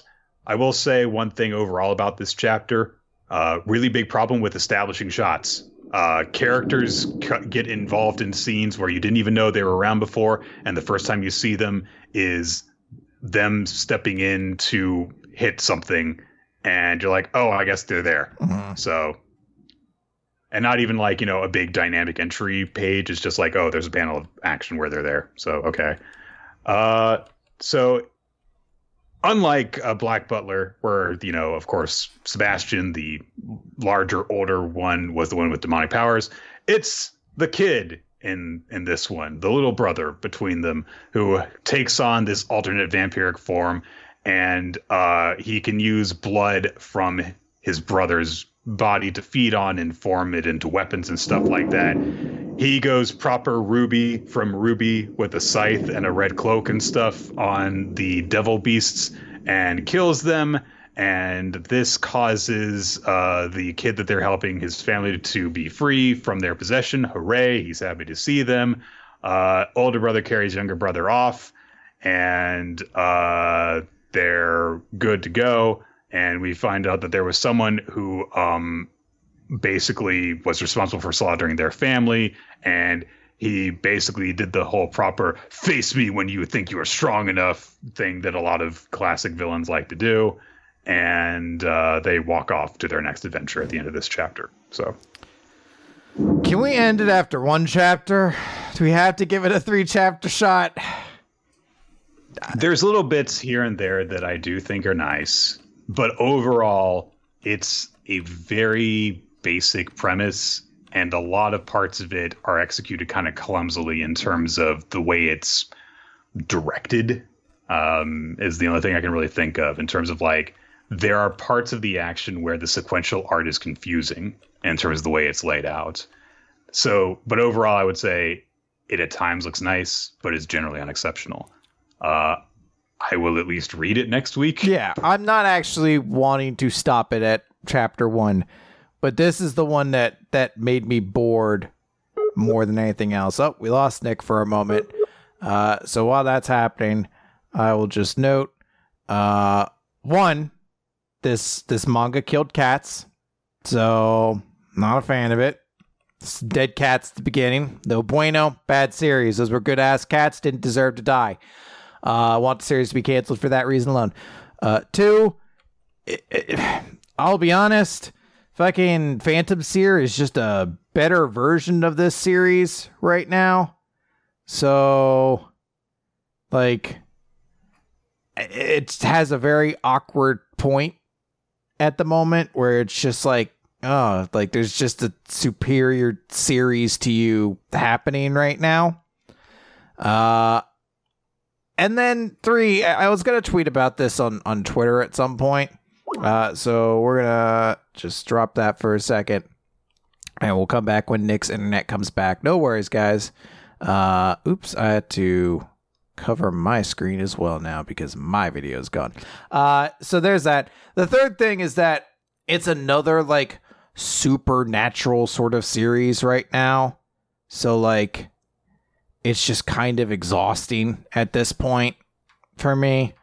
I almost was going to tweet the other day that I was like, all these like exorcism and supernatural demon fighting series really oddly make the otherwise extremely generic world of like Black Clover, like a generic fantasy world, just feel so fresh in comparison to everything else. Like I've just like legitimately kind of gotten exhausted by all of this. So yeah, I don't know what else to say on that. It's just kind of bad. So There you go. That's that. All right. Since we're still going to be waiting on Nick for a bit, I think what we'll do is, I guess we could just go into Phantom Seer, because I don't want to start into We Never Learn. I think Nick has less to say about Phantom Seer than this. So Phantom Seer, Chapter 3, Name. I don't know any of the characters' names from this. So, oh wait, no, Riku's the girl, and Doucheface is the guy's name. So Riku and Doucheface are hanging out, and there's some jokes at the start where Riku thinks like, oh, he's gained his pure heart, so she's gonna agree to go with him. And it's just basically like a super creepy house, and there's another guy with him who's basically like, I guess like an older shaman a little bit, Yojiro Satake. So he's kind of, I guess, like an intel gatherer for everybody. So he leads him to this house, says like, yeah, there's some stuff going on there. We gotta do that. There's a moment too where Doucheface says his sister was like, oh, hey, we need to like just use our first names essentially, because last names kind of awkward. All right, we're gonna try calling in Nick again. All right, Nick's back. Yep, that was not as bad as I was afraid it was going to be. That's not bad. Came back on right away. So. All right, well, we'll wait on the video, but I just started up Phantom Seer then. Yeah. So I'm not sure how to talk about this one actually. Things happened. There was another ghost.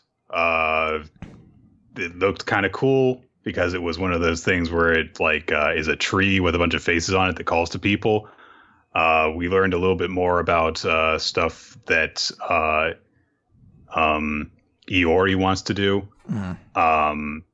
Iori's sister encouraged Riku to call Iori by his first name because it's better if you don't say the name Katanagi. As it turns out, there are some people who are actually familiar with that family name, so they could be targeted as a result of it. We see a lot of aspects of Riku's personality that I was not expecting after the first two chapters, showing a lot of impatience with Iori's shit, basically, of, trying to keep distance between them and generally being an asshole towards her. And at the end, when he fights the Phantom, he summons Okubi, the creature that he fought in the first chapter, because he can create a projection, a doppelganger of any phantom that he has absorbed in the past. So going to have that in this series, presumably. We also were introduced to, another seer guy who doesn't actually have all the exorcist powers that Iori does. He's more of an information broker who, kind of points Iori in terms of what to do. Iori takes out the tree guy, and then after that, Riku tells him, hey, before I didn't get to say this before, but you need to stop lying to me, because he had been lying to her about why they were helping out the situation. He made it out like he was doing it out of the goodness of his heart. It turns out he's actually looking for a particular female spirit that can help him out. And so he lied to her about that and all this. And so she says, isn't it better for me to, actually help you find this girl phantom that you're after? You're always protecting me, so I should try and help you in return. Just let me know about, special circumstances. You got that, Iori? And he's like, no, you make it sound like I did something bad. And she's like, you lied to me.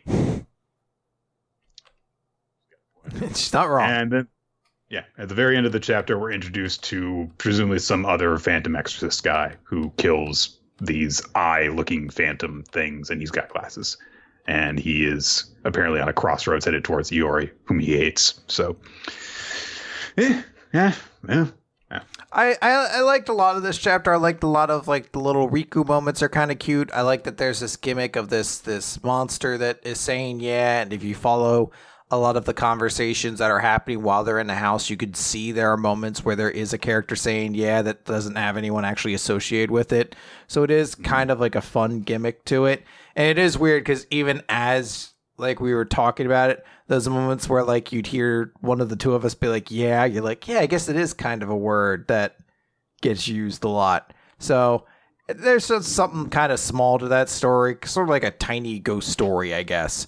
And I do like the gimmick that Iori can bring out the monsters that his shadow guy eats. So it's a cool gimmick. There's a lot of... He's a Pokemon trainer. Basically. So I think there's a lot of flexibility that he could use with that. And ultimately, this chapter made me more excited for things. Now, granted, if you don't want to keep reading it, I won't push the issue. But if we added it to the recap, I would not be bothered. I'm very neutral on this series, honestly. It's, it seems like it's done well. Yeah. You can tell that in terms of like, the artwork is consistent and, stuff stands out. Characters are very easy to tell apart, despite the fact that their appearances aren't all that bizarre. Aside from Iori's sister, because, she's framed that way, the way that the ghosts are introduced and, like you said, like they're these kind of these, ghost stories, basically, as each of them is introduced. And each of them has kind of struck a nerve of familiarity to me because I'm not very familiar with Japanese ghost stories, but I believe that all of them have been based on, folklore surrounding them so far. And that's a nice gimmick. It doesn't really excite me. This isn't something where it's like, oh, I want to find out what goes on with these characters and then this story and stuff like that. But reading it is kind of like, all right, that was all right. So yeah, no, I understand. If you don't want to, or if the recap's already too packed, no worries. I don't really care either way. All right, well, we'll hold off on it then. Out of the ongoing series that we have been introduced to in this chunk, this is the best, pretty clearly. Yeah, to me, it's a very different series from the awful one, and it just seems to just be a better version than our Blood Pact. Yeah, so. Exactly. I don't know if it'll necessarily stick around and Jump, just because I said there's a lot of things that float around that feel like they're in a very similar wheelhouse, but I feel like maybe if it strikes a little bit more of like the horror stuff, maybe it will, but who knows? I think that is the thing that has the best chance of helping it to set itself apart, is how is evoking that creepy vibe before dealing with the monster of the week. Mm-hmm. So, all right, Nick, let's talk about We Never Learn. Question 173: a pizza bet equals tomorrow night's Pixie Part 5. We get a steamy shot of Asumi. I guess we are the creepy voyeur looking at her in the hot spring from a window, or she's wiping off her glasses. I don't really know. It's you say steamy. It is literally steamy, like because she's wiping steam off of the glass. You look at it and it's like, okay, it's using the steam distortion so that, there's, very convenient censorship in there and stuff like that. But yeah, then you look at it and it's like, she's in a spring. So why is there a window there? It's not like she's in the shower. Through my hot spring window, Nick. They often make those. That's a thing. That's something you can actually order online as a hot spring window. I'm sure you can. So we pick up in the flashback from last time about Yuiga giving the Doa-chan tickets to her, and the Sumis just said at the time, "Thank you, but I can't accept this. I'm going to be busy at school, so I really appreciate it, but please invite somebody else." So we cut back to the present. You think that she realized what she was doing? I think so. I still think that Asumi, despite being the most like aggressively sexual in comments, is generally a pretty reserved person when it comes to everything. So I think she's always going to be more worried about like, oh, it's going to be too busy, going to hang up on that. She likes to tease, but that's ultimately kind of, she's a little shy beyond that. Sorry, you were saying something? Well, no, I was thinking it's like, obviously we learn at the end of the chapter, hang on. Damn it. Lost it. I'll get it. All right, nature, you can knock out my power, but I'm going to kill this bug. No! I get it. So without being able to see the video for it, it's so much more terrifying. Who knows what could be happening? So yeah, you didn't see me eat that thing after I killed it last time. So it's taunting me. It's going in front of my screen. So my point is going to be, obviously we know at the end of the chapter that there is definitely something that's like long term going on in Asumi's head as to why she has not pursued Yuiga romantically or responded to his advances, however few he's made.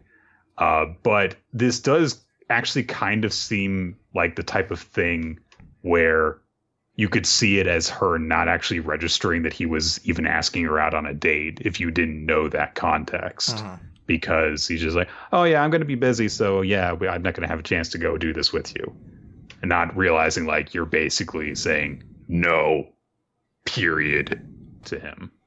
But I just wanted to get what you thought about that. So yeah, I think she knows that it was an invitation. I think she has some knowledge of that stuff. She's one of the more aware people, I think, of the girls. So we cut to the present, and Yuiga is hanging out in a hot spring with a bunch of monkeys. Not a joke. There's actually just a bunch of monkeys that hang out in this island, and they all like to bathe in the hot spring with him.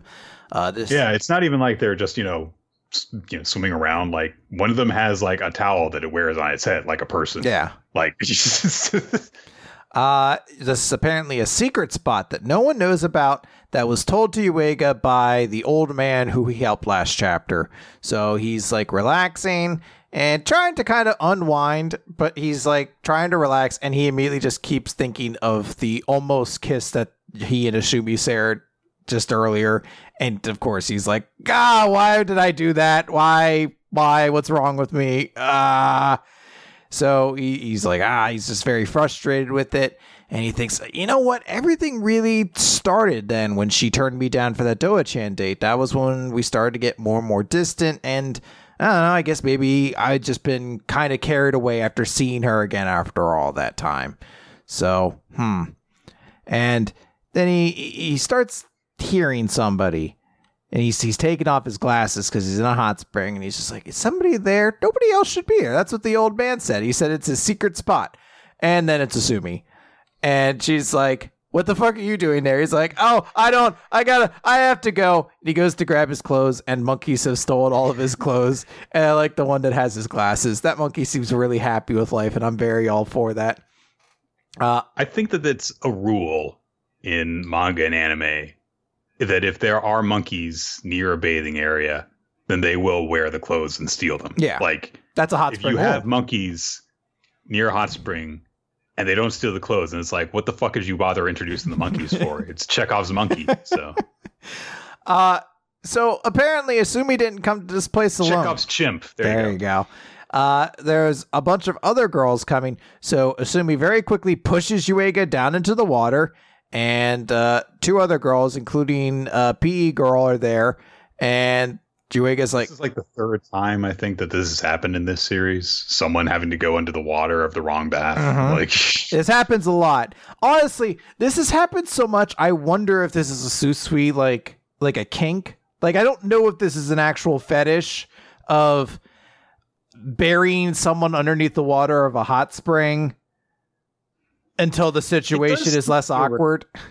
I mean, this happened in Nisekoi at least once, too, and I think more than once. I mean, the exact same thing happened in Fumino's arc where he had to stay underneath the kotatsu or whatever. So, I don't know. This feels like a fetish of some kind. I don't know what kind. I was just referring specifically to the bath. Oh, yeah. The bath thing as well. I just mean in general, someone having to hide while there are other girls present so someone doesn't realize they're there. It also happened early on with Ogata with like the girls' steam room or the shower or whatever you want to call it. Yeah. So basically Yuiga is forced to hide underneath the water even though it's kind of hard. Asumi kind of like sits on at one point and it's just like, look, you have to look this way unless you want to experience social death, which makes a lot of sense because those are his students, so he really doesn't want to have that situation happen. Everyone's like, well, wait, why are you guys like, I thought I heard a man's voice.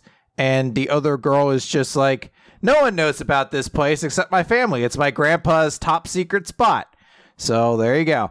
PE girl just outright is like, hey, so Asumi, what's the deal with you and Yuiga? And she's like, oh, you fucking. yeah, like what's going on there? She basically is just like, so what are you cucking and sucking and fucking? And it's like, just there's a bunch of censored words. Does. Like, there is censorship over the things that she is saying. So we in fact get confirmation that, yeah, she been reading smut. So yeah, because some of it's kind of like you're able to throw away, but then there's every night you blank till blank, or you blank till morning and blank each other's blank. And I just like Asumi's response, like her facial response that is like, I don't know how to respond to this. And she just goes, huh? And so PE girl's like, I said to you, suck.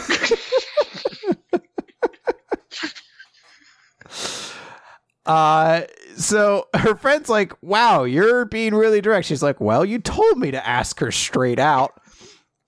So Asumi's like, we're just senpai and kohai. We went to the same school. And there's like a moment like Yuiga kind of reaches that. Oh, actually, the girl grabs him on his thigh and he like bursts out. He's like, bah! Like, getting really worried. And there's a moment where Asumi sees a squirrel and she gets really terrified. Like a squirrel lands on her hand. It's a chipmunk. Yeah. It's very different. Very, very different.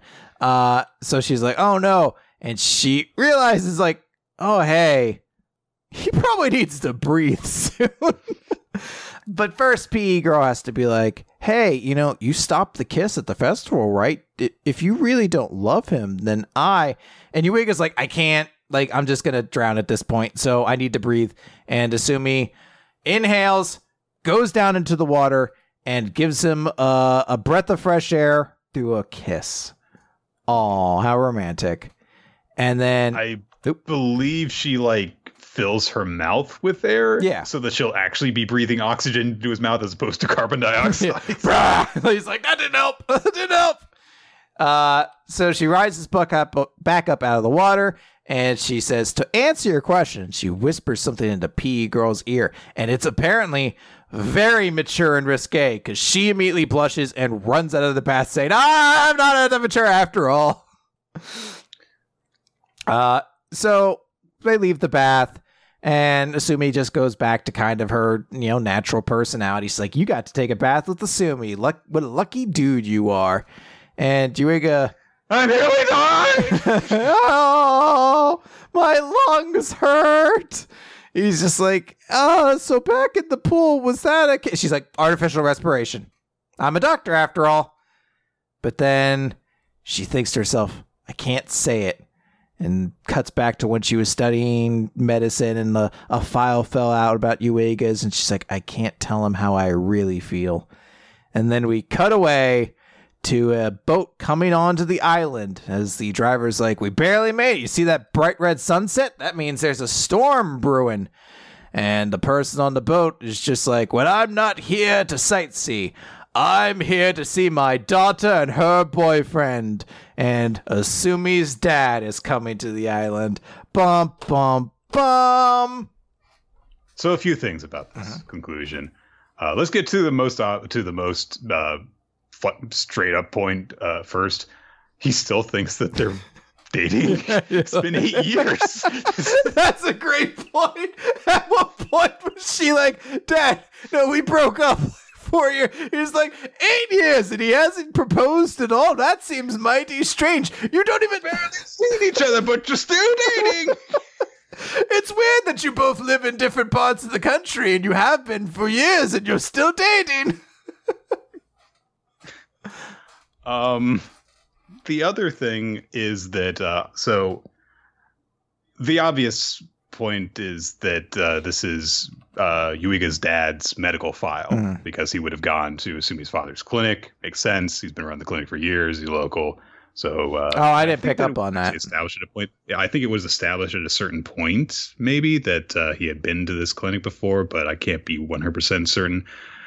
Now, that assertion I just made could potentially be wrong because I don't think that Yuiga's father has ever been named before this point, which means that this is an interesting choice on when to actually reveal that piece of information. And also, seemingly going to be getting into like his diagnosis and treatment and stuff, and so this could get like heavy. And the implication is that because Asumi knows about this stuff, that this is why she hasn't let herself get close to Yuiga. And I don't Can you have an idea of why that would be, aside from potentially like associative guilt.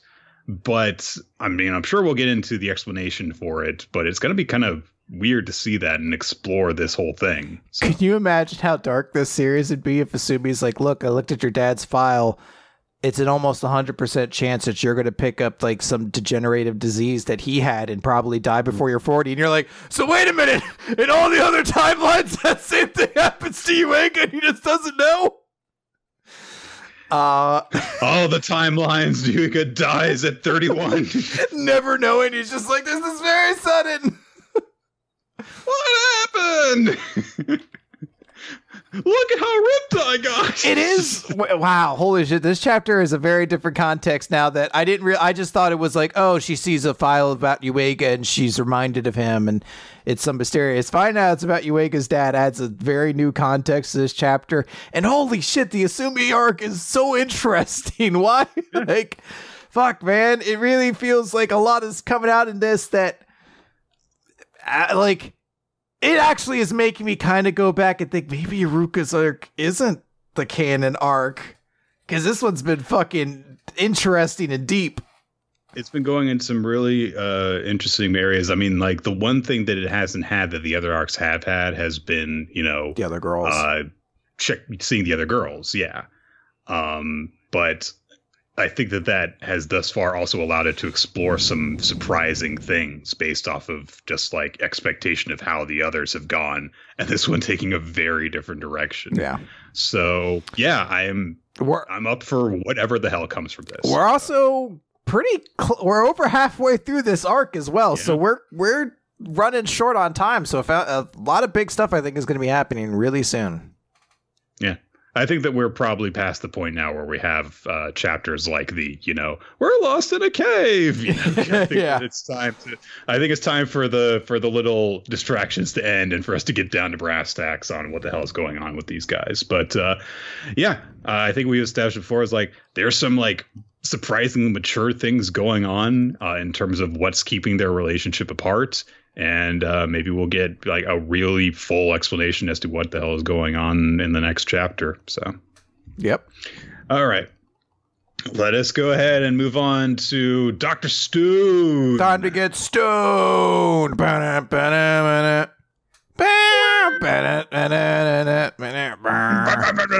you will. Oh, man, that's such an awful version. Shouldn't have done that. Z equals 165. Inside you. Sorry. Know the rules. Make the rules. I'm putting the lemon inside you. I don't know if you have ever heard that misheard lyric. What's up? I'm breaking the lemon inside you. Oh, is that what they said? No, it's like breaking the limit. I'm sure it is, but I like that's what people were calling it. Yeah. So. No, I chose to stop listening to that song by Will a long time ago. When you turned 14. Yeah, I stopped consenting to let that song be played in my presence. Z equals 165. Know the rules, make the rules. The dogfight between Stanley and Ryusui and Senku looked like they had Stanley in their sights. Ryusui's gonna just fucking handgun him out of the air, and it was like, okay. But Stanley starts jinking, which the helpful manga artist who has studied military air war explains, because that's the amount of experience that they have to draw from for explanations in this part of the story, which is to purposely make the flight of the plane go wild so you can't track it to line up a shot. So advanced, dangerous flying technique, basically. We then get some narration explaining what the hell Matsukaze is doing on the runway of the Perseus, because while this is going on, he realized that, everyone's kind of, occupied with all the freaking air war and stuff like that. And he realizes that something is kind of potentially going to come at them from below while this is distracting them.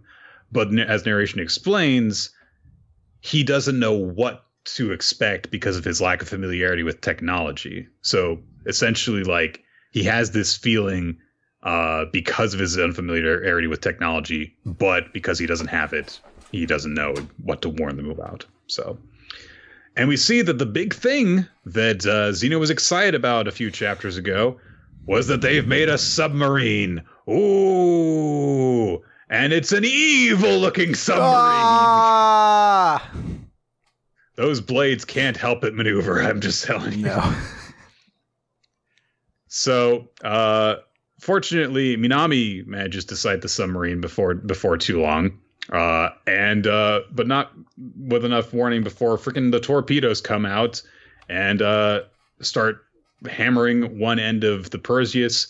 And after that, grappling hooks come out, and these big guys grapple over. And there's this big guy with a big sword who does a thing. I think he breaks through the hull, I guess. And yeah, he's like, get on the floor, everyone down. And even though Magma and a bunch of other fighters come in, the large woman that we saw back at Xeno's base before is there as well. And it seems like, things don't go well. She quickly beats them down along with the big guy, who happens to kind of like step over Luna and just go, "Hey, Luna." What's up, Luna? And they're like, take over took all like 10 seconds. As the large woman walks with Yo and Magma under her arms, she's like, "Hey, mind if I sing a victory song?" And the guy's like, "No, don't do that." No. So I guess all of her singing is like the singing that we heard Gen get. Yeah. So, Ryusui and Senku hatch a plan as to what the hell to do. Because as Senku says, this is a science battle, and Stanley's traded his speed for all that rocking and rolling. So for this brief moment, he's going 10 billion% slower. So they've got, all right, we've got it. And so they start flying over his plane instead. As Ryusui says, here in the new world, the rules are made from scratch. See, you're thinking this makes no sense. That may be true according to your familiar rules, but this is, the new rules and stuff. And so, Senku's like, the world's first ever dogfight was primitive. It bordered on idiocy. Two guys tossing tools at each other. But we're going to make this battle a teeny bit more scientific. And basically, they flash back to how they dealt with the plane the first time, which was to have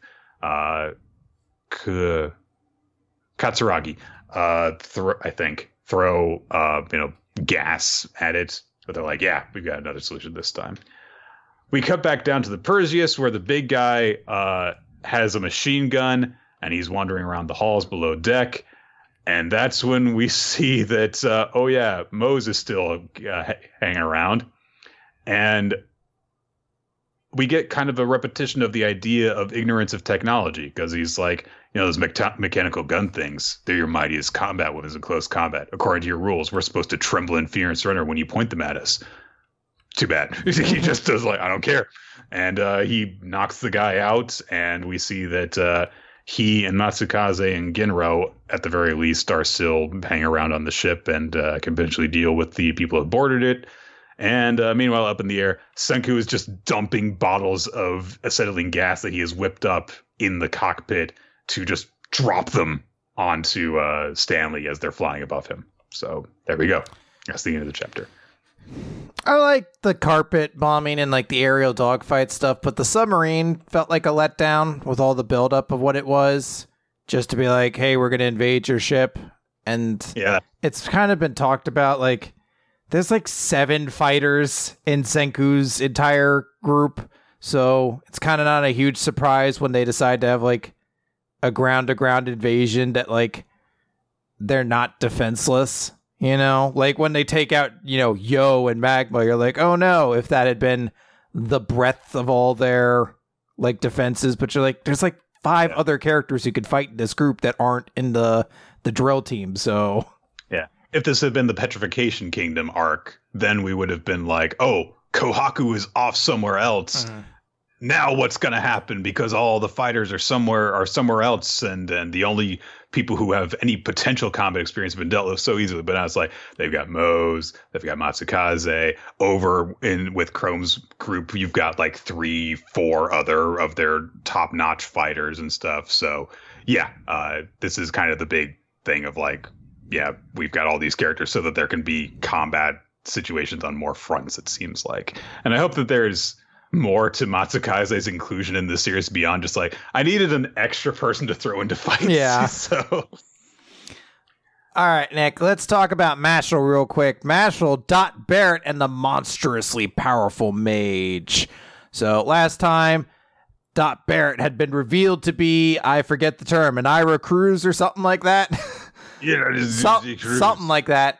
And he says, die 100 times, and a bunch of explosions go off. And when the dust clears, everyone's still alive. And Love realizes, oh, he missed on purpose. And Barrett says, I don't like picking on girls, so get lost before I change my mind. And Love's like, okay, thank you very much. And she starts like running away. Please don't hurt me. And Finn's very, very impressed. He's like, oh, wow, that's so cool. He defeated the fifth Fang on his own. And then a giant, like, stoned face opens up behind him and is about to crunch him. So Barrett runs in the way and basically like takes the attack himself.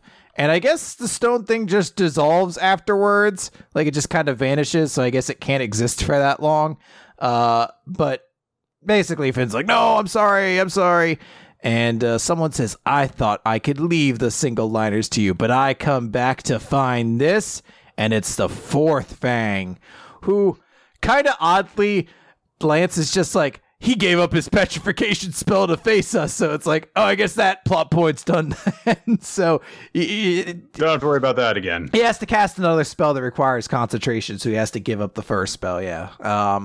Also, Love's apology for screwing up her part of the plan is just to go, oopsies. Very much so. So this guy's basically like, it doesn't matter. These guys won't be a challenge anyway. Barrett's like, fuck, I've really gotten hurt. I don't know if I can even fight the fourth like this. Love basically is ecstatic. She's like, oh yeah, the fourth is only a first year, but he's a true prodigy among us. You know, even the seconds praised his power. This will finish up. And then he just gets like, we don't really see what it is. He just gets slammed in the stomach and launched across the room. And he's like, what the fuck? And Barrett's like, was that a sword? And we still don't know this guy's name, the fourth Fang. He's just like, oh, what happened? Who broke my spell?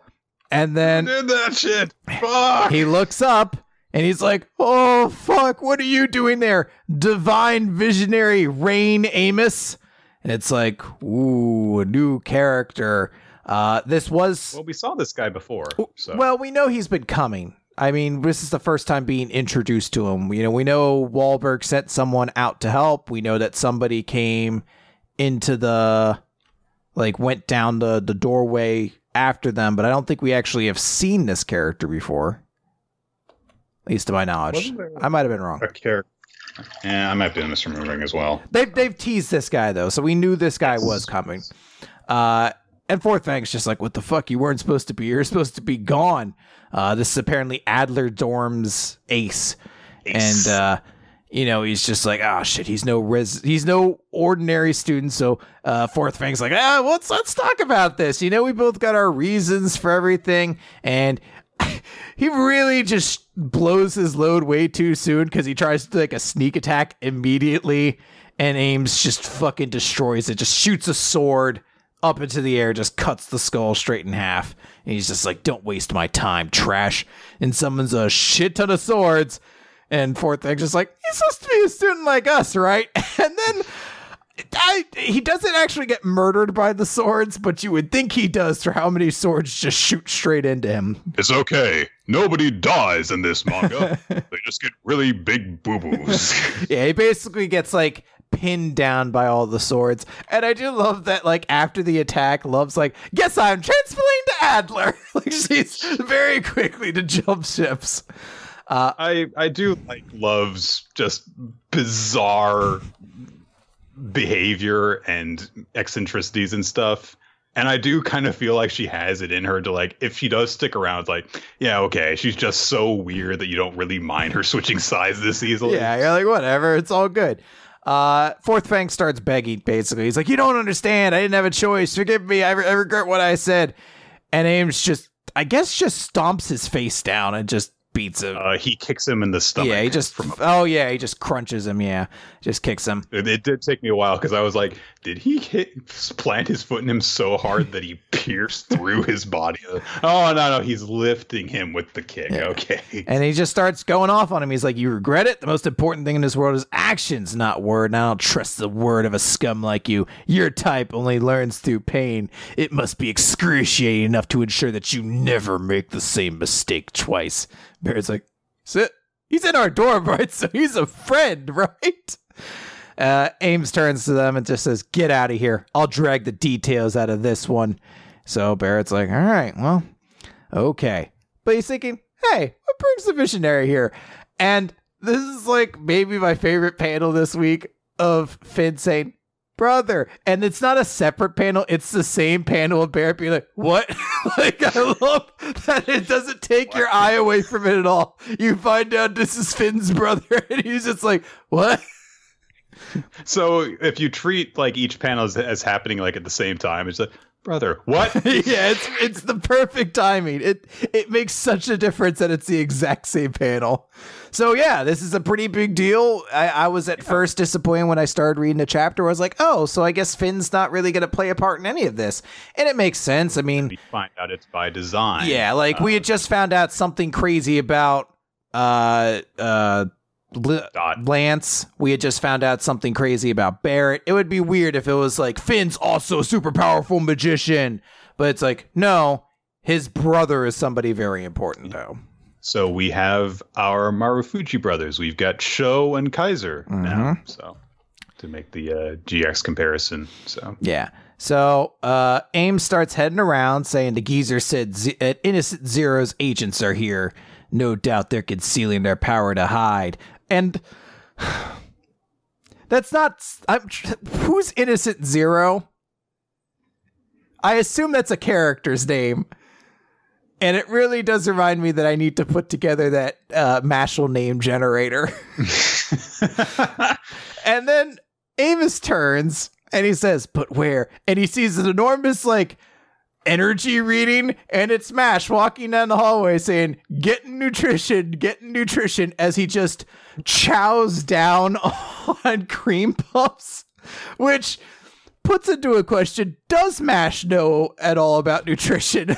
Because cream puffs are almost nothing but sugar. There's almost no nutritional value in them. So he's just like, that's not magic, but that immense pressure. Mash says, need to hurry, and Amos stops and says, I'm short on time, so I'll make this investigation quick. And it's like Mash being like, huh? Like, that's the end of the chapter. Just him like, what? I had a reaction very similar to you when I read this. You know, at first, like, oh, I guess Finn's just gonna stay useless. But then we get the reveal about this, and I'm like, oh, okay. And I do appreciate that you've kind of been primed by Mashal to just accept the odd kind of hairstyles, because they're not, like, you know, like general shonen anime weird. There's not a whole bunch of like all the patterns of the rainbow kind of thing going on in it, but there are still some weird hairstyles. So then when you see someone with two-toned hair, you don't immediately realize, oh, well, Finn's also got two-toned hair. But then you look at them and like, oh yeah, of course, right. The two brothers have similar hair. So yeah. Yeah, it's nice to know that we've got this group of Mash's core who's got this way stronger brother. And that kind of influence can lead to good character development in terms of, you know, the shadow that has been cast on him and all sorts of other stuff. So that might have to do with, you know, the way that we found Finn at the beginning of the series, where he was this guy who just kind of cowered and stuck to his place and did other people's bidding in order to get by because he didn't live up to that potential that his brother had. Yeah. So, I'm excited to see where a lot of these characters go, and this definitely made me much more interested in seeing what Finn could do, as opposed to just him being the regular and the scaredy cat of the group. Yeah, so. I liked it. I really just enjoyed the fact that there was some really good comedy in the chapter too. There was some like really fun moments. And also there's just part of me that enjoys that the fourth Fang was he was somebody important, but he got beat so effectively we never learned his name. So I enjoy that. Yep. And also it looks like they're getting another friend because Love is just like, I'm joining the others. All right. Ayakashi Triangle, Chapter 12, Garaku Tagawa. That is the name. So we see an artist-looking guy kind of interviewing a Kappa. In fact, this Kappa is one of Suzu's old friends that she would hang out, one of the many harmless little Ayakashi that Matsuri encouraged her to stay away from so that he could protect her better. And he tells the artist about the two kids a bit, and then he asks, "Hey, by the way, who are you anyway?" And the artist says, "Oh, I'm just a traveler. I'm a wandering artist." And he drops a sketch that he's done of the Kappa down. He's like, "Here, take this as a token of our friendship." And it's this very detailed, shadowed drawing that emphasizes all of the wrinkles and stuff in the Kappa's face. So the Kappa's just like, so realistic, it's creepy. He just tears it apart immediately. I do like that. Over to the school. Ninokuru, the scary-looking weirdo other exorcist that has come up a few times in the series already, but I don't think we've actually talked about him before, comes to talk to Matsuri. And the last time we saw him was he went to talk with Suzu at her family's restaurant to get some insight into what the hell was going on between her and Matsuri. And I didn't seem to process this when that chapter happened, but he says to Matsuri now, "I'm in love with her." So, okay, that's going on now. All right. So Matsuri's like, "Are you serious?" And then Ninokuru is like, "I just, she's an important person in your life, and so I thought that you should know that I'm doing that." And Matsuri gives the whole, "So it's not like we're romantically interested," that whole thing. So Ninokuru is like, "All right, I'm not going to pry into how your relationship is, but it sounds like you've got no problem with it." Matsuri's like, "No." So they go to talk to Suzu, and Matsuri's like, "Yeah, this guy's got something to say to you." And he's like, "Oh, hey, what's up?" And he's just like, I'll just say, like, I'm going to stand alongside Kazumaki and protect you. I'm going to protect Kazumaki. And he gets his words all tangled up. And so Matsuri's like, what's going on? What are you doing? And Ninokuru realizes his mistake. And he's like, because my colleague, bye. Ninja vanishes. And so immediately Suda's like, he was declaring himself my love rival. These stupid fucking kids.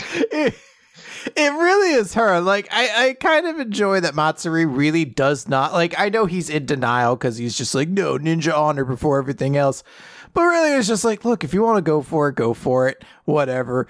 But she is so fucking thirsty that she's like, every character who gets around Matsuri is immediately, she's just like, rival, must eliminate rival. So there's this wonderful series that I finished watching a couple weeks ago called My Next Life as a Villainess, All Routes Lead to Doom, which is an isekai series with the premise being that a girl gets zapped into an Otoma game, basically. But it's actually really good. There's a lot of good comedy in it, and there are a lot of really heartfelt moments as well. I strongly recommend it if you are able to get through the premise and you're like, isekai, I can take that, But a big aspect of the story is that the main character, Katarina, in order to avoid the fact that she is in the body of the villain of the game, basically, she decides that she needs to avoid all potential routes that lead to her death as part of the story that she's familiar with. And so she's like, I need to make sure that, like, all the people that I piss off, I don't piss off. And so starting from when she's a little kid, she, meets them all as little kids and stuff and makes friends with all of them. And so as a result of that, it's not purely I've made friends with them so they won't hurt me. It's, they make genuine friendships and stuff like that. But as a result of this, all those people that she has become friends with, they are all in love with her. All of them. Male, female, all of them. And she does not get it. She does not comprehend that all these people want to stay with her for the rest of time as lovers. She's just like, we're good friends, and so they won't kill me, basically. And that's what it kind of feels like with Suzu in a way, which is just like, look, if you are fucking in love with this dude, just fucking get over it. Just get over the whole like, oh, but we're both girls. Like, come on, you've got to. It is 2020 in this series. You know what gay people are. So it's one of those things where it's like it's that level of like, I know you are in love with him. Get over the fact that he's tempts a girl and just fuck him or kiss him. Something. Come on. But it's a shonen romance, so that's not going to happen, basically. Nah. So. Artist dude shows up at the school. He's being given a tour by some of the teachers, including muscle PE coach dude, or whatever the hell his job is. He's flexing in the background. So he's like, oh yeah, he's like a famous artist, basically. So they're like, oh yeah, of course we'll give you a tour and everything like that. And he's like, oh, I wanted, to have like a subject of some sort. Can I interact with some of your students? How about those two? And he happens to point to Matsuri and Suzu. And one of the teachers like, oh, Kazumaki. And Utagawa was like, is she famous? Well, not really. But I'm indebted to her grandfather. So potential little strand to explore backstory there. Something to figure out. Well, and presumably also the way that they got Matsuri into the school, despite the fact that female Matsuri Kazumaki didn't exist until this moment. They did explain that at the start when she first goes to school. So they mentioned like she got in by pulling strings with the headmaster. So it feels like it might be potentially just a callback to that explanation, but there might be something more to it. I mean, the whatever principal of the school, whatever you would call it, headmaster, does seem to have a unique enough design that I imagine they're intended to be used more than just this. She does have a fair number of lines and is actually in focus in a lot of the shots she's in. So Matsuri immediately realizes that this artist, despite looking human, is actually an Ayakashi. And Suzu recognizes this as well, of course. So they're trying to figure out, what the hell is this? Why does this guy feel this way but look this way? And so on. They go into Matsuri and Suzu's class. Suzu's friends are there. Lou gives a breakdown as to who Utagawa is. He's this eccentric traveling artist. And her father's a big fan of his. So they're walking down the halls after going into the class. And Suzu just like does the thing that you would never expect a character like her to do, who seems to not want to do anything. I guess that's actually probably it. She'll do anything directly except when it involves Matsuri. Then she just like pussyfoots around, She's like, you're an Ayakashi. Why do you look like a human? That's just it. And Utagawa's like, I mean, this isn't even my final form. Doesn't that pique your interest as an Ayakashi medium? And Matsuri's immediately like, you're here for Suzu, huh? And takes a combat stance. So Utagawa does a quick drawing of this combat pose that Matsuri does, because, protecting your princess, haha, I'm going to draw that. And then Utagawa's like, but what a tragedy having the gender swap awakened cast on you. Shirogane can be so mean. And then he took like a combat roll, I think, to draw this, and he winds up in just this very casual lying down stance. He realized that Shirogane is not there. Shirogane, we get a brief little bubble to explain that, yeah, he doesn't like this guy, so he's just like peaced out. I do kind of like that other fucking Ayakashis are just like, this guy's kind of annoying. I really don't want to be around him anymore. No one likes this guy. No. The Kappa is so yeah. Utagawa says it's a shame that he hates me, even though I accept him as king, and it's a problem for me if he doesn't remain on the throne, and that's why. Sorry, Matsuri, I must ask you to hand over the God Sealing Scroll. I got so worried when he pulled that out because I didn't realize it was a brush holder. It's not anything else. I got so worried that it was going to be something else. It's okay, Chris. Ayakashi's triangle's way classier than that. It wouldn't go so far as to have a dildo reference in there.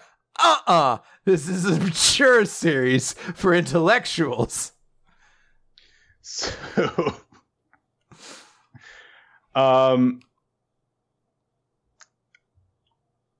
Brush comes out. He draws something on the floor in an instant. It is an octopus, like a very classic Japanese drawn octopus too. And he casts Art Reflects Reality Jutsu, and immediately the octopus starts to emerge from the floor. Tentacles come out. They do tentacle things to Matsuri. They're looking for the scroll. That's all. That's what they're doing. They're looking for the scroll. That's all. But who should help out Matsuri right when it looks like he has got something that he can't deal with? When Ninokuro comes in, chops up some tentacles, and is here to join the fray. And yeah. So that's where we leave off. Combat breaking out. So. Yep. Boy. Whew. All right. That's getting real risque here. But hey, you know what? No, I really don't know what I was trying to go with there. I guess I enjoy that there's a moment that they try to explain why the tentacle monster is tentacle wrapping up the character to female body, because it's like, he's like, don't be perverted, I'm just stripping this young girl in order to find the scroll she's got hidden. Yeah, I do like the notion of like, no, I'm not like a weirdo, you know, I gotta search for the scroll. Now us, the audience, we unintentionally become the weirdos because we don't have that justification, so it's like, but yeah, this reminds me of like... Can you imagine, like, if you're embarrassed by this, someone comes in and says, he's looking for a scroll somewhere on the body. I legitimately almost had that moment because I have to read this series on the computer, and I generally, when I'm at home, read everything on my phone. So I was at work reading this chapter, and, you know, I work at a store. I'm not too concerned most times, but there was definitely like, the moment I saw the first shot, which is like the underneath, like, quote unquote panty shot, I was like, and I had to like really kind of quickly try to graze through to be like, let me try to digest this as quickly as possible to not ask questions. Because if someone comes around, if I scream, no, he's searching for a magic scroll. It's not creepy. It's not weird. You're the weirdo. How old is that girl? Well, it's actually a boy. That's the best way to start. That's actually a boy. Man, anime are weirder and weirder these days. It's manga. All right, Nick. Let's pick up on Black Clover then, page 264, Stirrings of the Strongest. Nature Boy Ric Flair is there, and he says, with my magic, we'll be able to infiltrate the castle unnoticed, and then we'll storm the Dark Triad and take them out separately. And he goes over all the details of the Dark Triad, specifically including Dante, which is interesting for two notes. One person did say to me, they're like, hey, this confirms that his actual magic is body magic, completing the whole body thing before. And to that I will say, yes, I was able to figure that out back when it happened.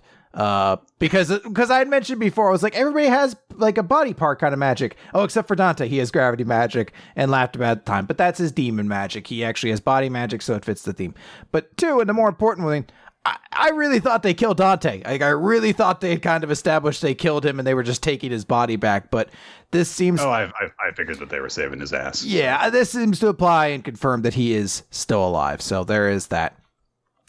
Basically, he's like, hey, my magic won't let me take a whole bunch of people along, so we need to take the people who have the greatest chance of winning. So... Did they ever name Xenon before? Yeah, Xenon's been named. I don't think that I actually processed that when he was named, but prior to this chapter, because this means that I've got to like go and rewatch all 3 Xenon Disney Channel movies so that I can have a whole set of references to make whenever he comes up in the manga again. There you go. Because all right, his name is literally Xenon. So I'll be waiting for it. I have no idea what you're talking about, but I'll appreciate them nonetheless. The great hero. Chris, you never saw Xenon or Xenon the Zequel or Xenon 3, the one where they go to the moon and it looks like shit? So is the second one actually called the Zequel? Yes. Okay, so is the third one actually called They Go to the Moon and It Looks Like Shit? No. Oh, damn. I think it's just called Xenon 3 in the subtitle. Dang. No, I have not seen those. I'm not as honestly sure what that is. Is that part of the Recess franchise?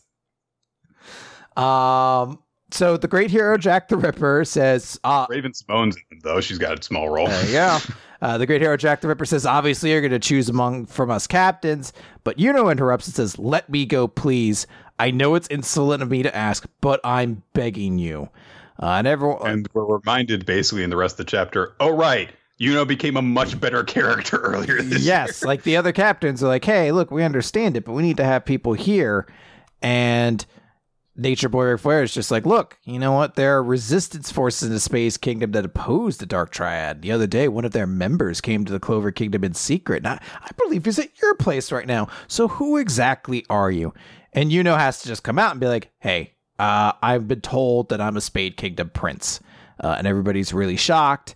And now there's like a concern. Hey, maybe this guy is hosting a spy. Maybe he is a spy. And just says, look, if I'm not the one to save him, then there's no point. It's not just me, but ever since the elephant incident, all of you have been suspicious of the captain. And look, I can't blame you for that. He wasn't able to choose a side there, and it caused a lot of problems. But that's exactly why that even though he's hurting right now, he's constantly fighting more earnestly than everyone else. He's doing it for us. And he got captured because he was protecting as many members of the Golden Dawn as possible. And, we get a flashback to his fight with Xenon, where Xenon's like, you should get rid of your baggage and concentrate on the fight, but you won't. And because of that, you will lose. And William Vangeance has some line that says, how could I abandon them? I made them walk a path of thorns. So, even so they didn't curse me, they got back on their feet and forged ahead. The members of the Golden Dawn are my pride and my dream. So, comes back. He's like, he protected us. And to you, he might be a traitor who once turned his back on his kingdom, but to us, he is the kindest, most reliable captain everywhere. So we're not done yet. We are coming after him. We, the Golden Dawn, are the Clover Kingdom's strongest brigade. And there's like a spiraling magic swirling around him. And he says, I will be the one to save Captain Vangeance. And the great hero, Jack the Ripper's like, hey, why don't you shut up? And Sylph's just like, would you be quiet already? I'm storing up mana over here so we could take that bony jerk down. And she has a pretty intimidating glare on her face. And Nature Boy Ric Flair's like, all right, looks like he has a chance. So basically they kind of seem to indicate that's going to be what happens, that will at least go along. We really don't address too much more than that. But there is a moment where Nature Boy Ric Flair is like, oh, yeah, anyway, the Dark Triad left the castle since all of them were there. We can't actually have the Heart Kingdom help us because Vanica probably attacked them too. So we cut over to Noelle, who is waking up, and she's surrounded by Leashed and the other elves. Interesting. Yep. So it seems as though this is probably going to be Noelle's call to action now that we've gotten Yunos and we've gotten Astas. And I do appreciate that the three characters who, at the beginning of the series, seemed like they were going to be the core cast, and then that didn't really happen, have all been set up with this rival that they are going to individually be focused on in this big fight. And you have seen why each of them are so into wanting to defeat that foe, because each of them had someone close to them taken from them, and close to them in different ways as well. Obviously, Asta and Yuno had the captains, but they had very different relationships with their captains. And then Noelle had the girl that was so important to her because they spent a few chapters together, and then there was a time skip where they also were together, presumably. That's probably the weakest one, but whatever. Yeah. And it was occurring to me as we were you were going through the chapter, because it's been known for a little while that the Black Clover anime is coming to an end, like it's supposedly in its final season right now. I don't know exactly when it is going to come to a conclusion, but it's kind of a shame that the anime is reaching a point where it's ending when the manga is at its best. Yeah, like it's so. And I think back to like when Bleach ended, before the anime ended, and it's like by the time the Bleach anime ended, we were in a good portion into the Blood War arc, and I think it might have been around the time that it had stopped being good. So it's crazy. It's like, okay, yeah, we came off of that whole Elf War thing, but it's not like the series sold poorly or anything like that. And now it's like, hey, yeah, the anime's gone now. Right when we're at the point where we're more excited about this series than we have ever been before, because we think that it's actually had good build for once. So. Yeah, I really like this chapter. Made me really like Yuno and made me take a new perspective to William Vanchitz that made me appreciate him more. I really like his speech where he's like, look, you have to bring me along because it means nothing if I'm not the one that saves him, because all of this context, it really has turned a full corner where I'm like, Yuno's cool. Like normally when Sylph did her thing, I'd have been like, fucking Sylph, shut up. But because I liked Yuno so much, I was like, fuck yeah, you go Sylph. Tell Jack the Ripper to fuck off. All right. Yeah. Let's do this. Let's wrap up One Piece. One Piece. Oh, I forgot. I didn't even have the other ones for the other series. All right. Well, at least I could be here with all my friends. 990. Da da da da da da da da da. We all One Piece.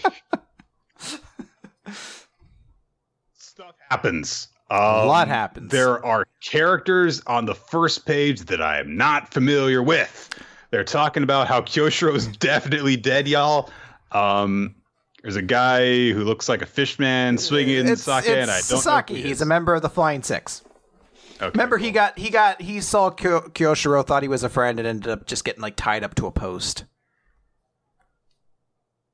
It happened. Anyway, so then we see that the fight on the roof or wherever between Kaido's forces and all of the the Sulongs, minks and stuff like that has been involved. Jack has taken his mammoth form and is knocking a whole ton of them aside in big waves. Kinemon glares down Jack and is getting ready to draw his sword, but Cat Viper and Dogstorm say, wait, this one's ours, and they start to take on their monstrous forms as they look up at the moon. We don't get a full shot of what they look like yet, however, as they bound into action. We cut over to the dome where, Queen and King are, reacting after having kind of cut off the Luffy and Zoro from getting up to the roof. They talk for a bit, and Queen's just like, what the fuck? Babanuki told me there were no problems in that chapter months ago. King contacts the Toby Rappo, X-Viper, and Basil Hawkins and X-Drake. X-Drake. What did I say? X-Viper. Which sounds like a Pokemon thing. He's a very important character, Chris. He is a very important character. So anyway, he's a supernova. I know. He gets in contact with all the Tabirapo and says, like, hey, situation's changed. There's like 5,000 intruders amongst our feast of 30,000. This is a huge disaster. Our power struggle is on hold right now. Capturing Master Yamato will no longer earn you the right to challenge one of the lead performers. And immediately, fucking the siblings, ? Yeah. Are like, what the fuck? So, and anyway, Yamato, is nowhere to be found for them anyhow. King gets their attention after they argue for a bit and says, Kaido's on the roof. The enemy's ascending the castle. Stop them. Don't underestimate them. Good luck. And then we have... Who's who? Who's who? Who is who? Who's who? He says, hey, Drake, now's the chance. While everything's chaotic, come with me. It's too much for me alone. Next Drake's like, where are you going? And Who's Who says, to kill the man I want to kill. We're going to Queen. And Next Drake's like, look, you really want to lower our strength now? Come on. So they start to head off. Go over to the performance floor where the Straw Hats are engaging with a bunch of people. Of course, we also know that Hyogro's forces are involved with everyone. So there's a whole bunch of stuff that we see brief snippets of the combat with. And then there is a big oars-sized guy who is staring down all the Straw Hats. There's a few samurai who are like, hey, we'll carve out a path to the castle for you guys. And then the giant just swings his mace and looks like he's going to crush them until Zoro cuts it in half. And they're fine. Oh, it's so cool. Yeah. So Luffy just tells the little goobers on the ground, is like, hey, that thing's a monster, so don't push yourself. Jinbei protects people from the club falling on them by punching it because, yeah. Luffy says, if that guy's like oars, we once teamed up like this and just barely beat one of them before, but that was a long time ago. Things are different now. And he takes his Gear 4 muscly form. What is it? This isn't Bounce Man, I believe. No, this is his muscle form. Kong, I think. I think it's called Bounce Man. I might be wrong, but I haven't paid super close attention.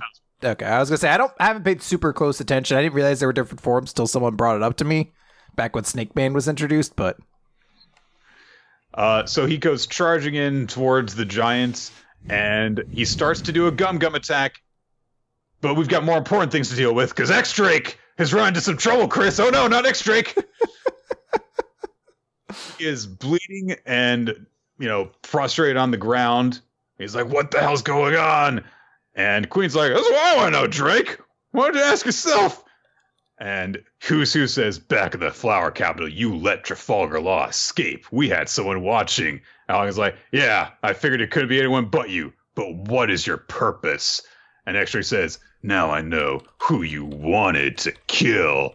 And for all of you who cared as little as me when you were reading this, Queen is like, it was you. He's the one you wanted. You're the one you wanted to kill. Then they're like, who are you? What are you up to? Is it just you? Is there a group? And X-Drake says, you'll have to kill me before I speak. But he realized, this is it. I can't talk my way out of this situation. So Queen's like, all right. I mean, I can torture you, if you want to. But there's an explosion. And X-Drake gets away, I guess? Yeah, and the explosion happens, and he uses that opportunity to just kind of leap off of the area he was in. So Who shouts out a warning to everyone. X-Drake is like, what should I do? Where do I run? Is there any way back to the Navy? No, that comes later. I still have hope. Then he calls down to Juki? I don't know. And does his Excalibur. And he attacks one of the giants just as Luffy is using his Kong gun to punch another. And so they take them down simultaneously. And so X-Drake thinks to himself about what Sabo told him. Luffy's amazing. And so Kobe. He's a secret Marine. Right. I don't know. Cody. So Drake says, Luffy, for reasons I cannot say now, I am an army of one. Let me fight on your side. And Luffy's just like, huh? Ray's character, X-Drake. Everyone loves X-Drake. Drake's the best. I don't know what you're talking about. So yeah, I totally get it why some people would be like, I don't get why this is a big deal. I've always had this part of me. It's like the supernovas are all supposed to be super cool and interesting. That's why they all got cool introductions. And Drake has been one that's kind of been given some pretty consistent focus, during time skips and things like that. We do know quite a bit about him. So I was kind of expecting something like this to happen at some point, because I was like, he's a member of the Flying Six, but he's definitely not on their side. So there is a little detail that when he's in the room with Basil Hawkins, Basil's doing his fortune telling. He's like, looks like there's only a 1% chance of a certain man surviving till tomorrow. And Drake's like, sucks to be him.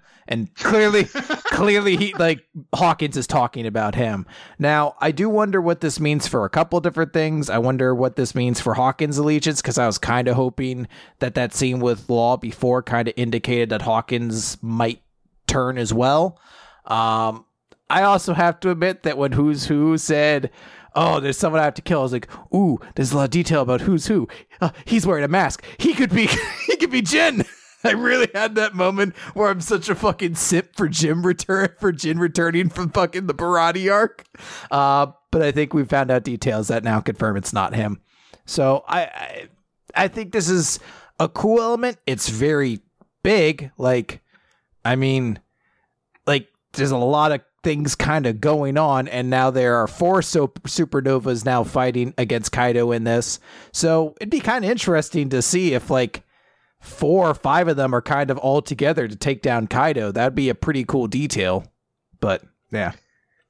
As someone who didn't read the introduction of the supernovas very closely, and as someone who thinks that there's too much going on in this arc as oh yeah, this is a hell chapter. I read this chapter and was just like, who cares?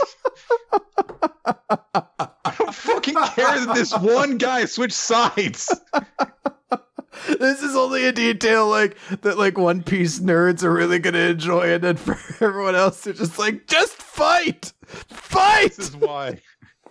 This is like, you know, I know that sometimes you get annoyed when we cover My Hero Academia, and I'm like the one who's like the big My Hero Academia guy. Like, yeah, this is why this is good. And you're just like, oh, okay. This was me going well beyond that level and just being like, fuck it, I don't care. And you're very right to feel that way. There is quite a lot going on. So this is why the two of us together need to cover all this stuff. So. All right. That's the manga for the week. Favorite series in MVP. Let's get through this because we've been going for a while, partially because we got interrupted. So I will say my character of the week is going to be Yuno from Black Clover. That's 100%. He had a cool speech. Yeah. So yeah, I think it was great. And it was kind of, I think I'm inclined to agree with you because there were individual cool things that people did besides X-Drake. He didn't do anything cool. But I really like that speech because it's like, hey, that's a big reminder after he's been out of the spotlight while we've been dealing with Vivica and Dante and stuff like that, to remind you like, oh, right, all that stuff happened to him and he is now having to deal with it and grow from it. And it makes him way more interesting to have suddenly all those facets of his character that we were introduced to early on in this arc. And it's like, oh, yeah, right. And I care more about what he's got going on going into this than either of the other two of the trio of characters that are in his position. So yeah. I guess for my chapter of the week, I'm going to go with the one that really left the biggest impact on me, which is High School Family. I really just chapters that involve the Apocalypse book are the best. They really just enriched my life. I love the twist with Billy at the end, so I'm giving it to High School Family. What are you talking about? Yeah, I'm giving it to High School Family. I talked about High School Family. Remember, I gave those 2 minutes talking about how great the chapter of High School Family. You need to understand that as someone who doesn't read Undead Unluck. No, it's not Undead Unluck. It's High School Family. Ninja, put it in there. Ninja, if you do that, I'm going to be very angry. Put down Undead Unluck, because that's what he's saying is the chapter of the week. I said it during the High School Family. Undead Unluck. Undead Unluck isn't part of the recap, though, so I couldn't possibly give it that time. I don't care if you're like, I'll put a comment or a note in on this. If you mention High School Family as being anyone's chapter of the week, I'm going to make sure that the roads run red. Okay? He hasn't finished it. He's nervous. I was looking at people's comments under actual High School Family to wonder if anyone here actually had positive feedback to them, and seeing that there was made me have less faith in humanity. I don't care if it was only like 2 or 3 comments going, this is kind of funny. Fuck all of you. What's your chapter of the week? It's We Never Learn. All right, there we go. It's really nice. There was some nice humor in it, and there was a lot of stuff that really got me excited to see where the hell the story goes. So, all right, I'll just note Kaiju number 8, one chapter of the week from our audience, and Yuka or Yuika, whatever her name was from Magu-chan Got a Destruction, was the character of the week. She was kind of too annoying for me to consider her a character of the week. No, that is fair. I was very much sympathizing with Magu in that situation. Yes, kill her! That's going to do it. Yeah, that's going to do it. Thank you everyone for joining us for Weekly Manga Recap. We record the show here on twitch.tv/ROT. Wednesdays, usually around 7:30 to 8 p.m. Eastern Time. You can follow us on Twitter to know exactly when we're going to start the show. Weekly Manga Recap is the Twitter account. Your hosts are at RoloT, at Nick F. Time. If you want to... I got it. Okay. Last 5 minutes of this podcast have really fallen apart. Anyway, where was I? Thank you, Ninja X3i, for that spreadsheet. Thank you, Infamous Planet. I'm holding a bug in my hand right now. I'm very distracted. Thank you, Infamous Planet, for making the framework for the stream. And just fucking who else? Steve Mann, Target Artist, Boobs, and Wizdale Cheddar, and oh gosh, Milo Jack Stillitz for the opening theme of Weekly Manga Recap. And by the way, make sure to check in next week where we're going to have Techie 101 on to talk about Burn the Witch and everything else. That's going to do it. I'll note right now, it still says High School Family on mine. So I think this is honestly a moment where Ninja was very excited. He got to use the initial thing that he had set up for High School Family, because that shit wasn't going to get used otherwise. No one was dropping that in as their chapter of the week or character of the week. Why do you do this to me? I don't know. I'm a bad person. I'm an agent of chaos. Chaos is the ladder, etc., etc.